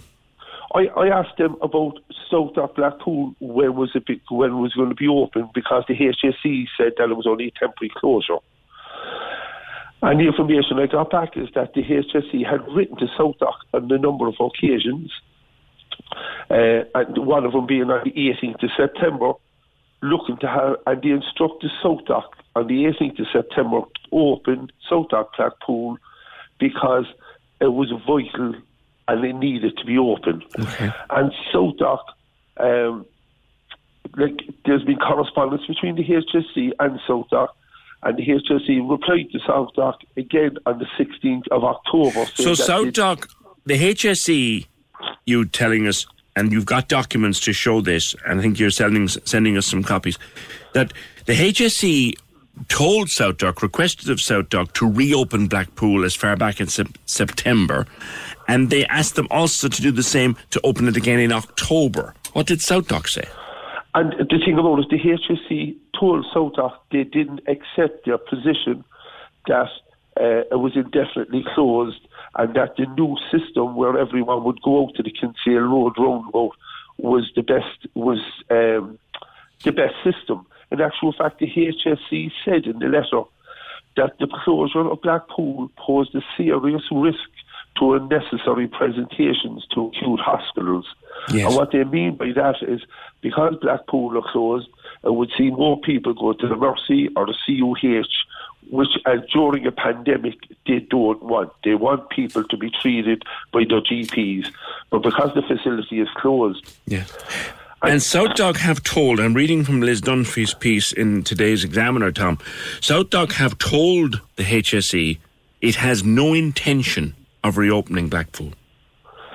And the thing that's disgraceful about this, PJ, is South Dock last year got 7.29 million, nearly 7.3 million off the HSE to provide the service that they're providing. Right. Now, who runs South Dock? Without naming names, who runs South Dock? It's a private company, isn't it? It's a co-op to provide after-hours services. All the doctors do individual shifts there. But who runs South Dock? Well, it's run by a board. Right. And would you believe, PJ, I couldn't contact them. So I emailed them and I got no response, and I wrote to them and I got no response. So in the end, I had to get a registered letter and register it so I could prove that they actually got it. Like this is an unbelievable situation where I'm a TD for Cork North Central and I'm not able to engage with them, or they don't want to engage with me. No, they finally wrote back to me. But like the HS, they're not listening to me, they're not listening to the HSE, they're not listening to the Minister for Health. And to be honest, for the last 3 weeks, they don't seem to be listening to the Taoiseach either, so I don't know who these people are. So let's break this down into very ordinary sequences of events so that people can get it into their head. So South Dock, which is the after-hours GP service, provided in two centres in the city, closed the Blackpool Centre during the pandemic, and now say they have no intention of reopening it, even though in October the HSE pretty much told South Dock that not having it open was a dangerous situation. And the HSE also told them that they wanted it open with immediate effect. No. So they are refusing to reopen it, even on the instruction of the HSE. And what I believe, PJ, is South Dock have a service level agreement with the HSE to provide contract, yeah. And if that isn't open by the 31st of December, I believe they're in breach of their service contract. And I think the 7.3 million that they get annually from the HSE should be withheld until South Dock Blackpool is reopened. What reasons do they give? And again, you've seen the correspondence. What reason do they give for not opening Blackpool? What they're saying is the new setup they have, where everyone presents to the Kinsale Road, is the best system, and it's the most. It's the most. What's the one? It has the best outcome. So how can that be the best system for someone coming from the top of Commons Road with a sick child at 8 o'clock on a cold winter's night? How can that be better for them? It's not, and the thing is, they've given no evidence to back up their situation. And PJ, I know there are doctors on the north side who want it reopened, but their board isn't listening to them. I know for a fact now. And it's the doctors themselves who put in the shifts, who put in the hours. Yes, but they also bring in outside doctors, or they might have contract doctors in there. But for anyone who views this, this just isn't for the kind of the Blackpool and Northside area. You know, people from Tower, Blarney, of course you would, Glanmire, all that side of the city who would come in to use it, because Now, you've been in the centre. I've only been ever in there once, and it was a couple of years ago, so my memory of it is vague enough. I take it it's not a tumble-down shack. I take it it's perfectly useful. Well, I've been in there, unfortunately, loads of times, PJ, right? And I found any time we or my family had to use it, that the doctors and the staff there were very professional, they were very good. They're trying to say there were some issues with the building. Well, if there was, then they should have resolved it or found a similar site. Found another building, yeah. Well, PJ, what you have here now is you have private operators, right, treating the state and the people, ordinary people, who are trying to access services in their community, and the private contractors, they just don't seem to care. And the only way they will listen to anyone is if we withhold the money that they're due to get until the facility is opened up. And PJ, just to let people know, I started a petition last week, and over 1,200 people have gone onto my Facebook page and signed the petition, and hundreds of people have put up comments about what it means to save the Blackpool and to reopen the Blackpool South Dock, because it means an awful lot to the people of the north side. Okay, well, we'll follow it with interest. I take it right up into Christmas and the New Year, Thomas. Those documents, which I think you're sending to us, they make for very stark reading, and we'll come back to you on it, I've no doubt, in the weeks and months to come. That's Thomas Gould, Sinn Féin TD. So, that South Dock Sunbeam place, the Blackpool South Dock have told the HSE they have no intention of reopening it. And they say that it is the most suitable system to have everybody go down to the Kinsale Road roundabout, to that site down there. So they've no intention. They've told the HSE they've no intention, even though the HSE has asked them. They asked them in October to open it, and they said that a failure to reopen the centres, I'm quoting from the Examiner, a failure to reopen the centre would pose a serious risk to the unnecessary presentations to acute hospitals. In other words, people who can't get into a South Dock will just go straight to a hospital and cause more waiting lists in the HSE. So we have a standoff between the HSE and South Dock, which, as Thomas Gould argues, and it's not for me to comment on, but he argues that's in breach of their contract, worth $7.5 million a year. We'll follow it. 1850 715 996. The Opinion Line on Cork's 96 FM. With Lehan Motors, leading the way for Toyota hybrids. The place to order your 211 Toyota. See lehanmotors.ie. We're playing all your favourite Christmas hits after midday on Cork's 96 FM with your local Mace, where you're sure to find a friendly smile this Christmas. Cork's 96 FM.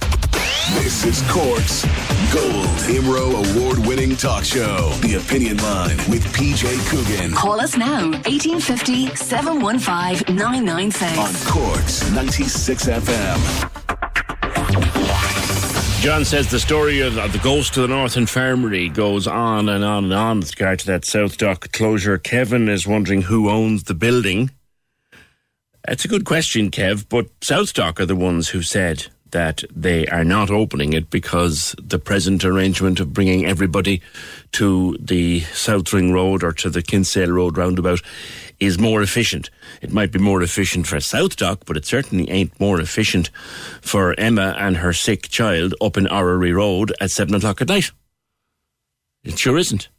Anyway, we'll return to it. 1850 715 996. Dear PJ, this comes from Fee. I would like to give a shout out to the lovely girl who came over to me with a coffee and asked if I was okay.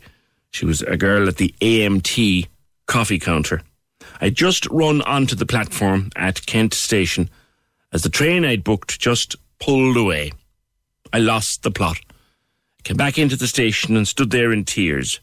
I'm a drama queen, but I was so upset as I'd been making the trip to visit my brother in St. James's Hospital, and I was given a very precious slot to visit him.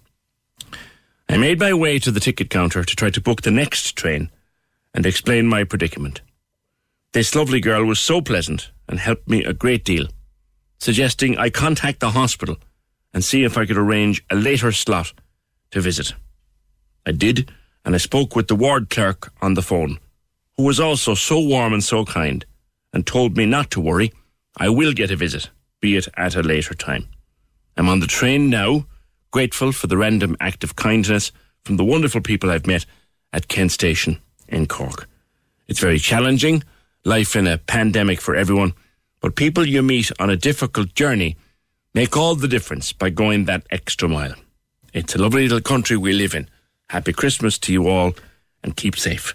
That is from Fee. So if you are the woman or the young girl on the AMT coffee stall there in Kent Station, take a bow. Take a bow. Apart from having a damn nice cup of coffee, you're very nice people. And if you brought down that cup of coffee to that woman this morning who was upset after missing her train, you made her day, or at least you helped to improve her day. beautiful random act of kindness, and well done to you. I remember talking, it's a while back now, with the widow of Michael Ryan. Michael died in the Ethiopian Airlines crash back in 2019. I spoke to Nisha after that happened, and she spoke about Mike and the kind of guy that he was. He was originally from Lahinch in County Clare, but they'd lived in Cork for many, many years, and he was a giving guy. He was an engineer by profession, and she spoke about him and such a wonderful guy that he was, and the tragic loss and all of that. News has broken this week that Michael has been awarded the Irish Red Cross Humanitarian of the Year Award for his work over the years, which is a phenomenal award. It's a global award. The Irish Red Cross Humanitarian of the Year, of course, the Irish Red Cross being a branch of the World Red Cross, so it is a global award.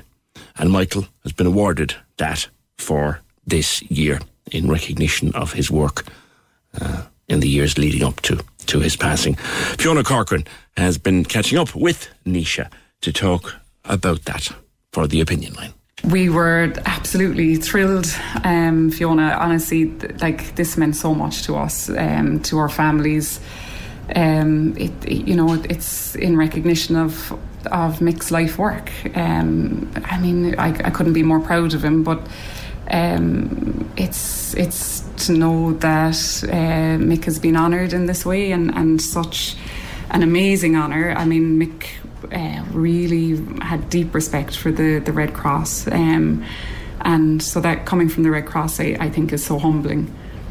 Why did they decide to honour it to him? Was there any particular projects that he was involved in that they mentioned, or was it just his overall body of work?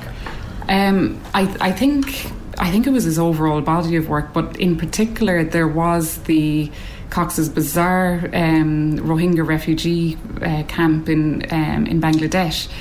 And Mick, Mick was front and centre of that. He united 3 of the largest UN agencies in his work there, and he literally transformed landscape there in miraculous time. He employed over 5,000 Rohingya refugees to help complete that. So Mick was big into community involvement as well, not just going to areas and sorting things out and fixing problems and then leaving. He wanted the communities to feel part of what what they were doing and help these people get their lives back as well in some way. I mean, they had been through appalling atrocities, they had fled from Myanmar, fled massacres and just appalling things. So to allow him to feel a part, that they would feel a part of this work in Cox's Bazar was very important to him. He was also involved in a lot of projects here in Cork, and I know he was a Clare man, but he really loved Cork, didn't he? Yeah, well, he had no choice. I'm from Cork. Mick got involved in things at a community level here as well. He was very experienced with flooding projects. He had a lot of knowledge on just flooding, I suppose, and he'd also worked with a construction company that had built and constructed the flood relief works out in Mallow. So he had first-hand experience. He also, when we were in college together, he did a lot of work on the River Lee. He had a lot of knowledge, and he felt, again, when he saw something and if he felt that he could have an input or play a part, he got involved. And as did myself and my daughter at the time. But yeah, for Mick, it was, if he felt there was something he could contribute, he would do that. And he was making those contributions because he cared for the projects. It wasn't for recognition for himself. So what do you think he would have made of the awards that he got this week? Oh my God. I absolutely know that he would have been so humbled by it, but I also know that he would have been a little bit embarrassed, simply because for him, he really would have, kind of said, let's recognise the team that played a part here. He didn't like, let's say, being centre of attention in that way. I mean, Mick was a storyteller, and he loved kind of having people around and holding fort and capturing people's attention. But in terms of, let's say, the limelight for what he did or anything like that, he wouldn't have not wanted to be singled out, but he would have been very humbled by it, and I'm sure just would have felt that having the team recognised as well would have been so important. You must have been very proud. We honestly, we all are. I've been getting so many messages from friends, family and colleagues all over the world just saying how proud they are to have known Mick, even if it was just for a short period of time, and then people maybe that knew him a bit longer. Everyone is just so proud of him. And yeah, I mean, for me, honestly, just having had Mick in my life and knowing the type of person he was, that makes me proud. But obviously this award and having that recognition of his work is just incredible. It's almost 2 years since the Boeing Max aircraft or crash that happened, that Mick lost his life in. How has life been for you since then?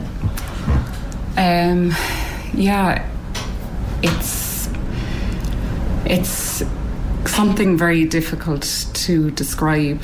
It's not something you ever imagine you go through. You're going along life, going through life, just happy and doing what you love doing, and feeling that you're making some contribution to the world or in some way. And you have 2 young kids, and one was only 6 months old at the time, and never do you imagine something like this could happen. I mean, in Mick's line of work, we used to talk about the things that could happen to him. I mean, he'd been in countries where he had lost friends, through acts of terrorism. He had also been experienced infectious diseases as well himself, and I mean, for example, he had malaria, he had cholera, and even with all these things, he still went back. And but again, we spoke about what could happen, and then you think you can be prepared, but you're never prepared. But certainly you're never prepared to hear news like this, never.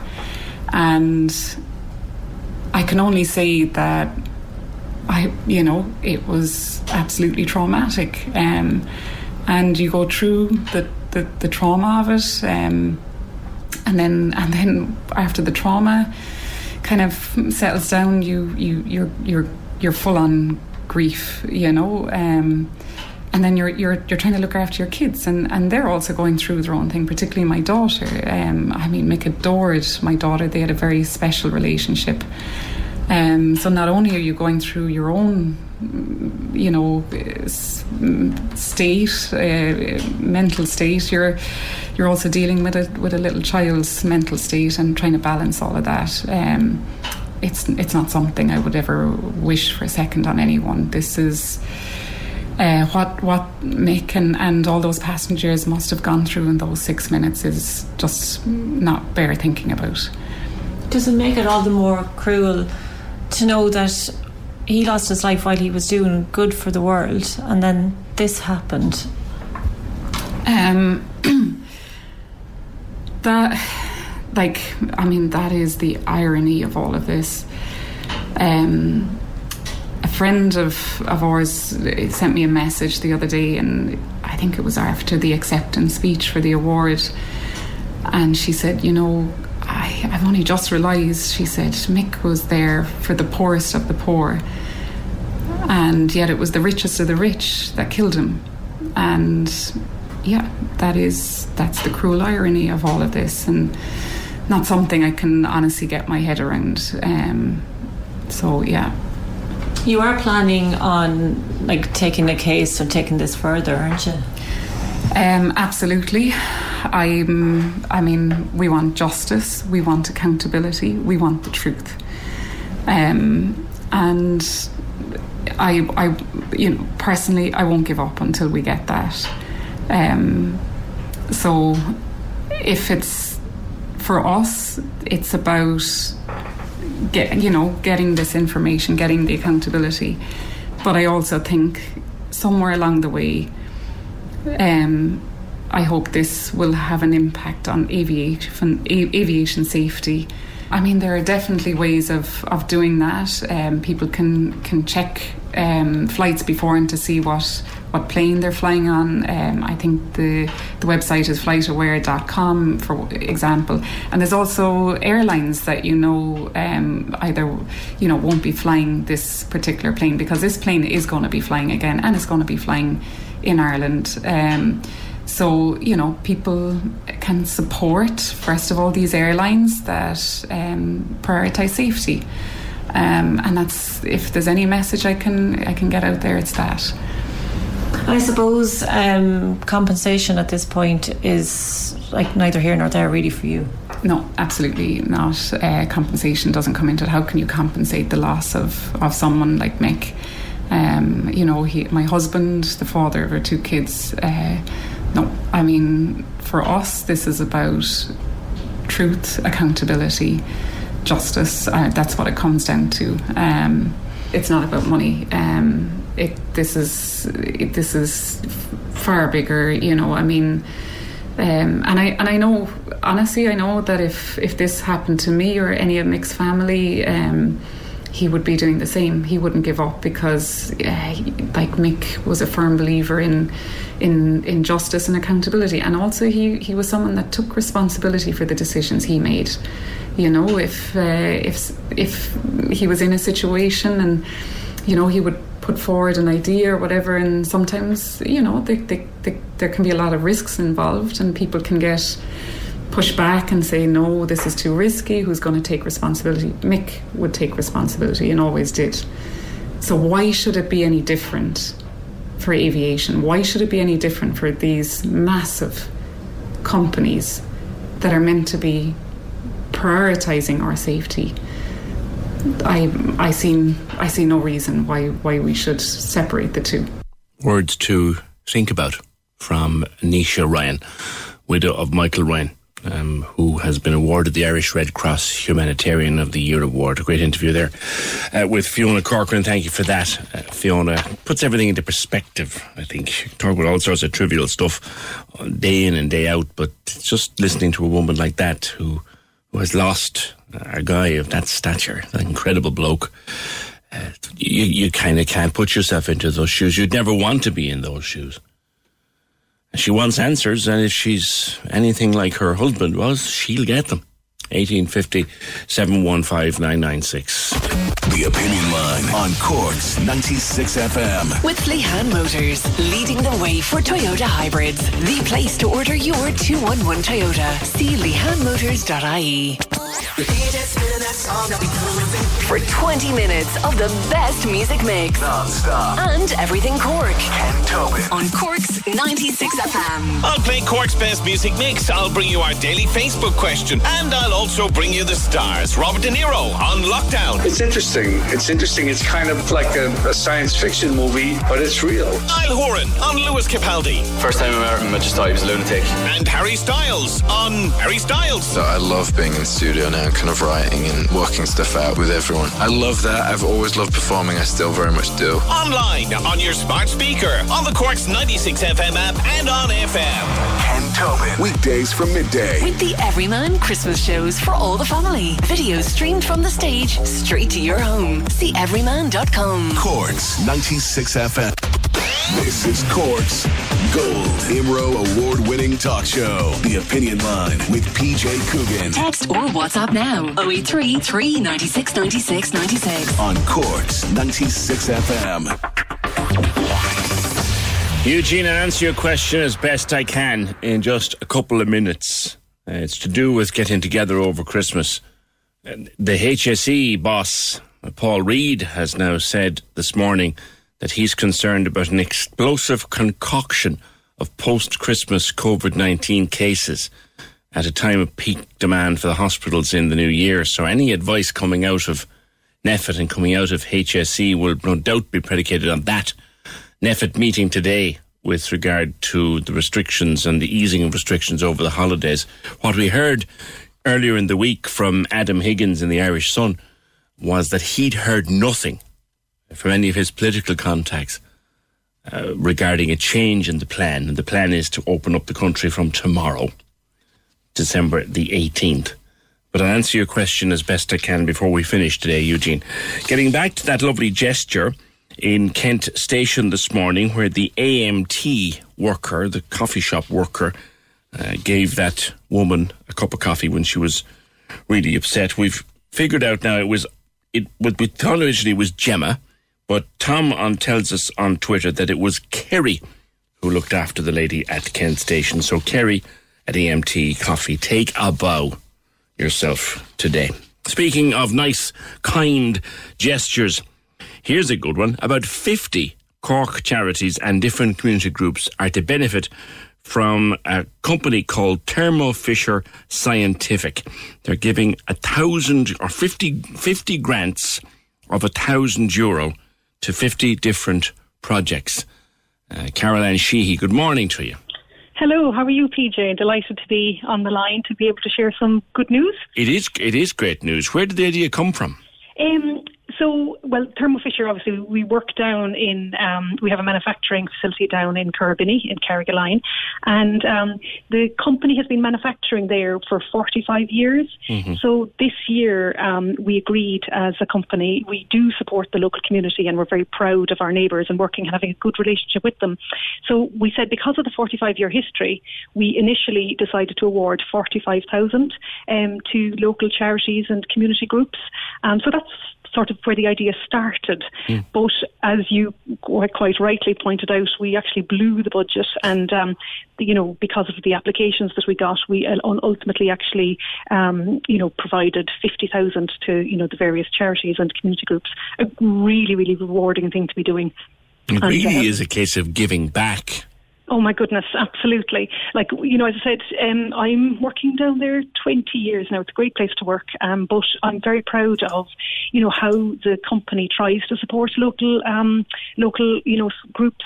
And just one minor point, we didn't quite give €1,000 to them. We actually broke it up slightly differently. Oh, even more so. So some people, got 2,500. We broke it up differently, and what we did was we in September, we put out through the media and social media, we announced that we were having this grant scheme, and we just invited people to send in. It was a really simple application form, and tell us who they were, what they do in the local community, and then how they might like to spend some of the well-earned money. And so then we got a group of employees together from the site, volunteers, and we went through all of the applications. And my goodness, that's so humbling, to see how people give of their time, to give back to the community. Yeah. So, we had a really nice job, but, some of the people really give so many hours and of their time. And so we're delighted to be able to, give it back. I'd love to tell you about two organisations that we met. So we got 58 applicants, and then, as you said quite rightly, we awarded actually 49 different groups got the money. But last week we met actually with Covers of Comfort. So I was lucky to be able to go down to Carrigaline and meet Martha and Linda, and these are two ladies who represent a group of maybe 15 knitters and ladies who crochet, and they make blankets for people who are receiving chemotherapy. And like they explained to me this, that when you might be receiving chemotherapy, you could be sitting there for 7 or 8 hours, and you can get very, very cold. But the handmade beautiful blankets that they crochet for male and female and children and adults, I mean, it's just amazing. They're such a small little group, but a really tight knit group of ladies who have developed their own group into actually being very social and engaging community support for themselves, but for others as well. I mean, amazing to be able to kind of award, some money to them. And then later on that afternoon, my colleague Des Burke and I went down to Ringaskiddy to the harbour, and we met Chris O'Donovan and Dennis Kiley, who represent the Cork City missing person search. Oh my goodness, like that just blows your mind, you know. The kind of the selfless and really difficult work that they do, but they do it for the right reasons. They said, you know, everybody's not cut out for it, but they showed us their fabulous boat and, you know, the jeep they have to carry it around. They talked us through their tools and, you know, spent a little bit of time to us to explain why they give of their time, but, you know, it's super important. And, I mean, again, super humbling to kind of meet these lads. There's a huge, big, long list here in front of me, just some of the ones that you've... The Carrigaline Family Resource Centre, Alex's Adventure, the Men's Shed, the Cora Group in Carrigaline, the Retired Ringaskiddy, Mahon Family Resource Centre. It's a fabulous gesture, and congratulations to you and your colleagues for it. Absolutely, and as I said, I'm only one person representing. I'd like to say, you know, there's Liam, Cormac, Vince, Mick and Dave, who are the main leaders behind the volunteer group. They've done an absolutely great job, and from Thermo Fisher, who, you know, really their motto, you know, is about, and mission is about making the world cleaner, healthy and safer. You know, just thank community groups who are doing that, and we're very, very happy to support them. All right, and continued success to Thermo Fisher and all connected to it. Thank you for that, Caroline. 1850 715 996. It was kind of the, how shall we put this, the water cooler moment, the water cooler discussion of the last 24 hours was this video that emerged from Dublin, from a DART station in Dublin, of a guy standing on the platform as a train DART was coming in because his girlfriend was driving that train. And he was there on the platform, all set to propose to her. And it was being filmed by someone who just happened to spot it. And so the whole thing got legs and went absolutely viral. The woman driving the train was Paula. Paula, good morning to you. Good morning. A huge surprise when Conor was standing there. Yeah, completely surprised. How long have you known each other? Almost 3 years. Right. Okay. And you drive, that's your regular route, that train? Yeah, that's my regular route, yeah. So describe what it felt like. You're coming into the normal stop in the normal station, and did you recognise him at the distance or what? No, from far away I just kind of see some big whiteboards set on the platform, and a lot of staff members and people. So I was like, what's going on? And then I started approaching, and I just started to see that in every board was a word, and it was, will you marry me? And then he was standing at the side of the last board with the ring and the flowers. Yeah. You had to stop the train and keep it under control. Yeah. When you realised it was... And you had no hesitation, I imagine. No. I was not imagining anything like that. I got him. You got him. I like the sound of that. He's there with you, is he? Yeah. Yeah. Hey, Conor, how are you, man? I'm good. Thanks. How much planning went into that? A lot of planning over a very short period of time. So it went from the 1st of December till the 14th, and it was all go from there. So hours of planning and work and stuff. So you had to bring some of her colleagues on.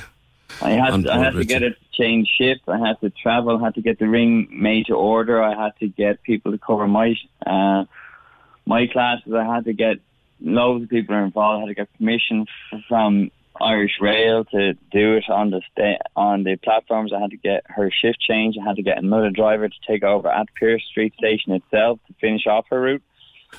And you had no idea that any of this was going on, Paula, had you? No idea. Because they'd even hidden a camera on the train. Because the boss was in the cab with me. Just he knows all, so he knew about all this. So he just was there, just controlling that I was not panicking or something with the train. So he used to put a GoPro on the glass of the train on the window, so then have all a good recording of all. And you never suspected anything, like? No, because it's normal that sometimes they record for then make videos for training or for things. So no, I didn't see any suspicious about that. Conor, how did you guys meet? She came over. She's a friend of a friend, so I met her and we just started hanging out and stuff like this, and things went from there. Yeah, just when I came here to Ireland 3 years ago. She came over to work on her English, and then something made her stay. Yeah, I think I might be talking to him. Where are you from originally, Paula? From Barcelona, Spain. I got the accent. Well, you're here to stay now for absolute certain, and you've gone absolutely global with this video. Yeah, we know. Yeah, it's a bit overwhelming, to be honest. It was never planned to post anything like this or anything, so it was just a passion on the train, just put up on Twitter. It was a very tired midwife who just finished a 13-hour shift who saw this going on, and you've heard to blame. Well, yeah. What was nice was that it brought some joy to her day, and other people they found joy in it, and I'm happy with that because it's a dark time and it's a difficult year for everyone. So any joy that we can bring. Well, you certainly brought smiles to a lot of faces. Paula, Feliz Navidad. Happy Christmas and Happy New Year to you both. God knows when you'll get to actually have the ceremony and all that and do all that. But thank you for taking our call today. Those are the couple who got engaged on the platform of the Dart in the last couple of days. Paula and Conor.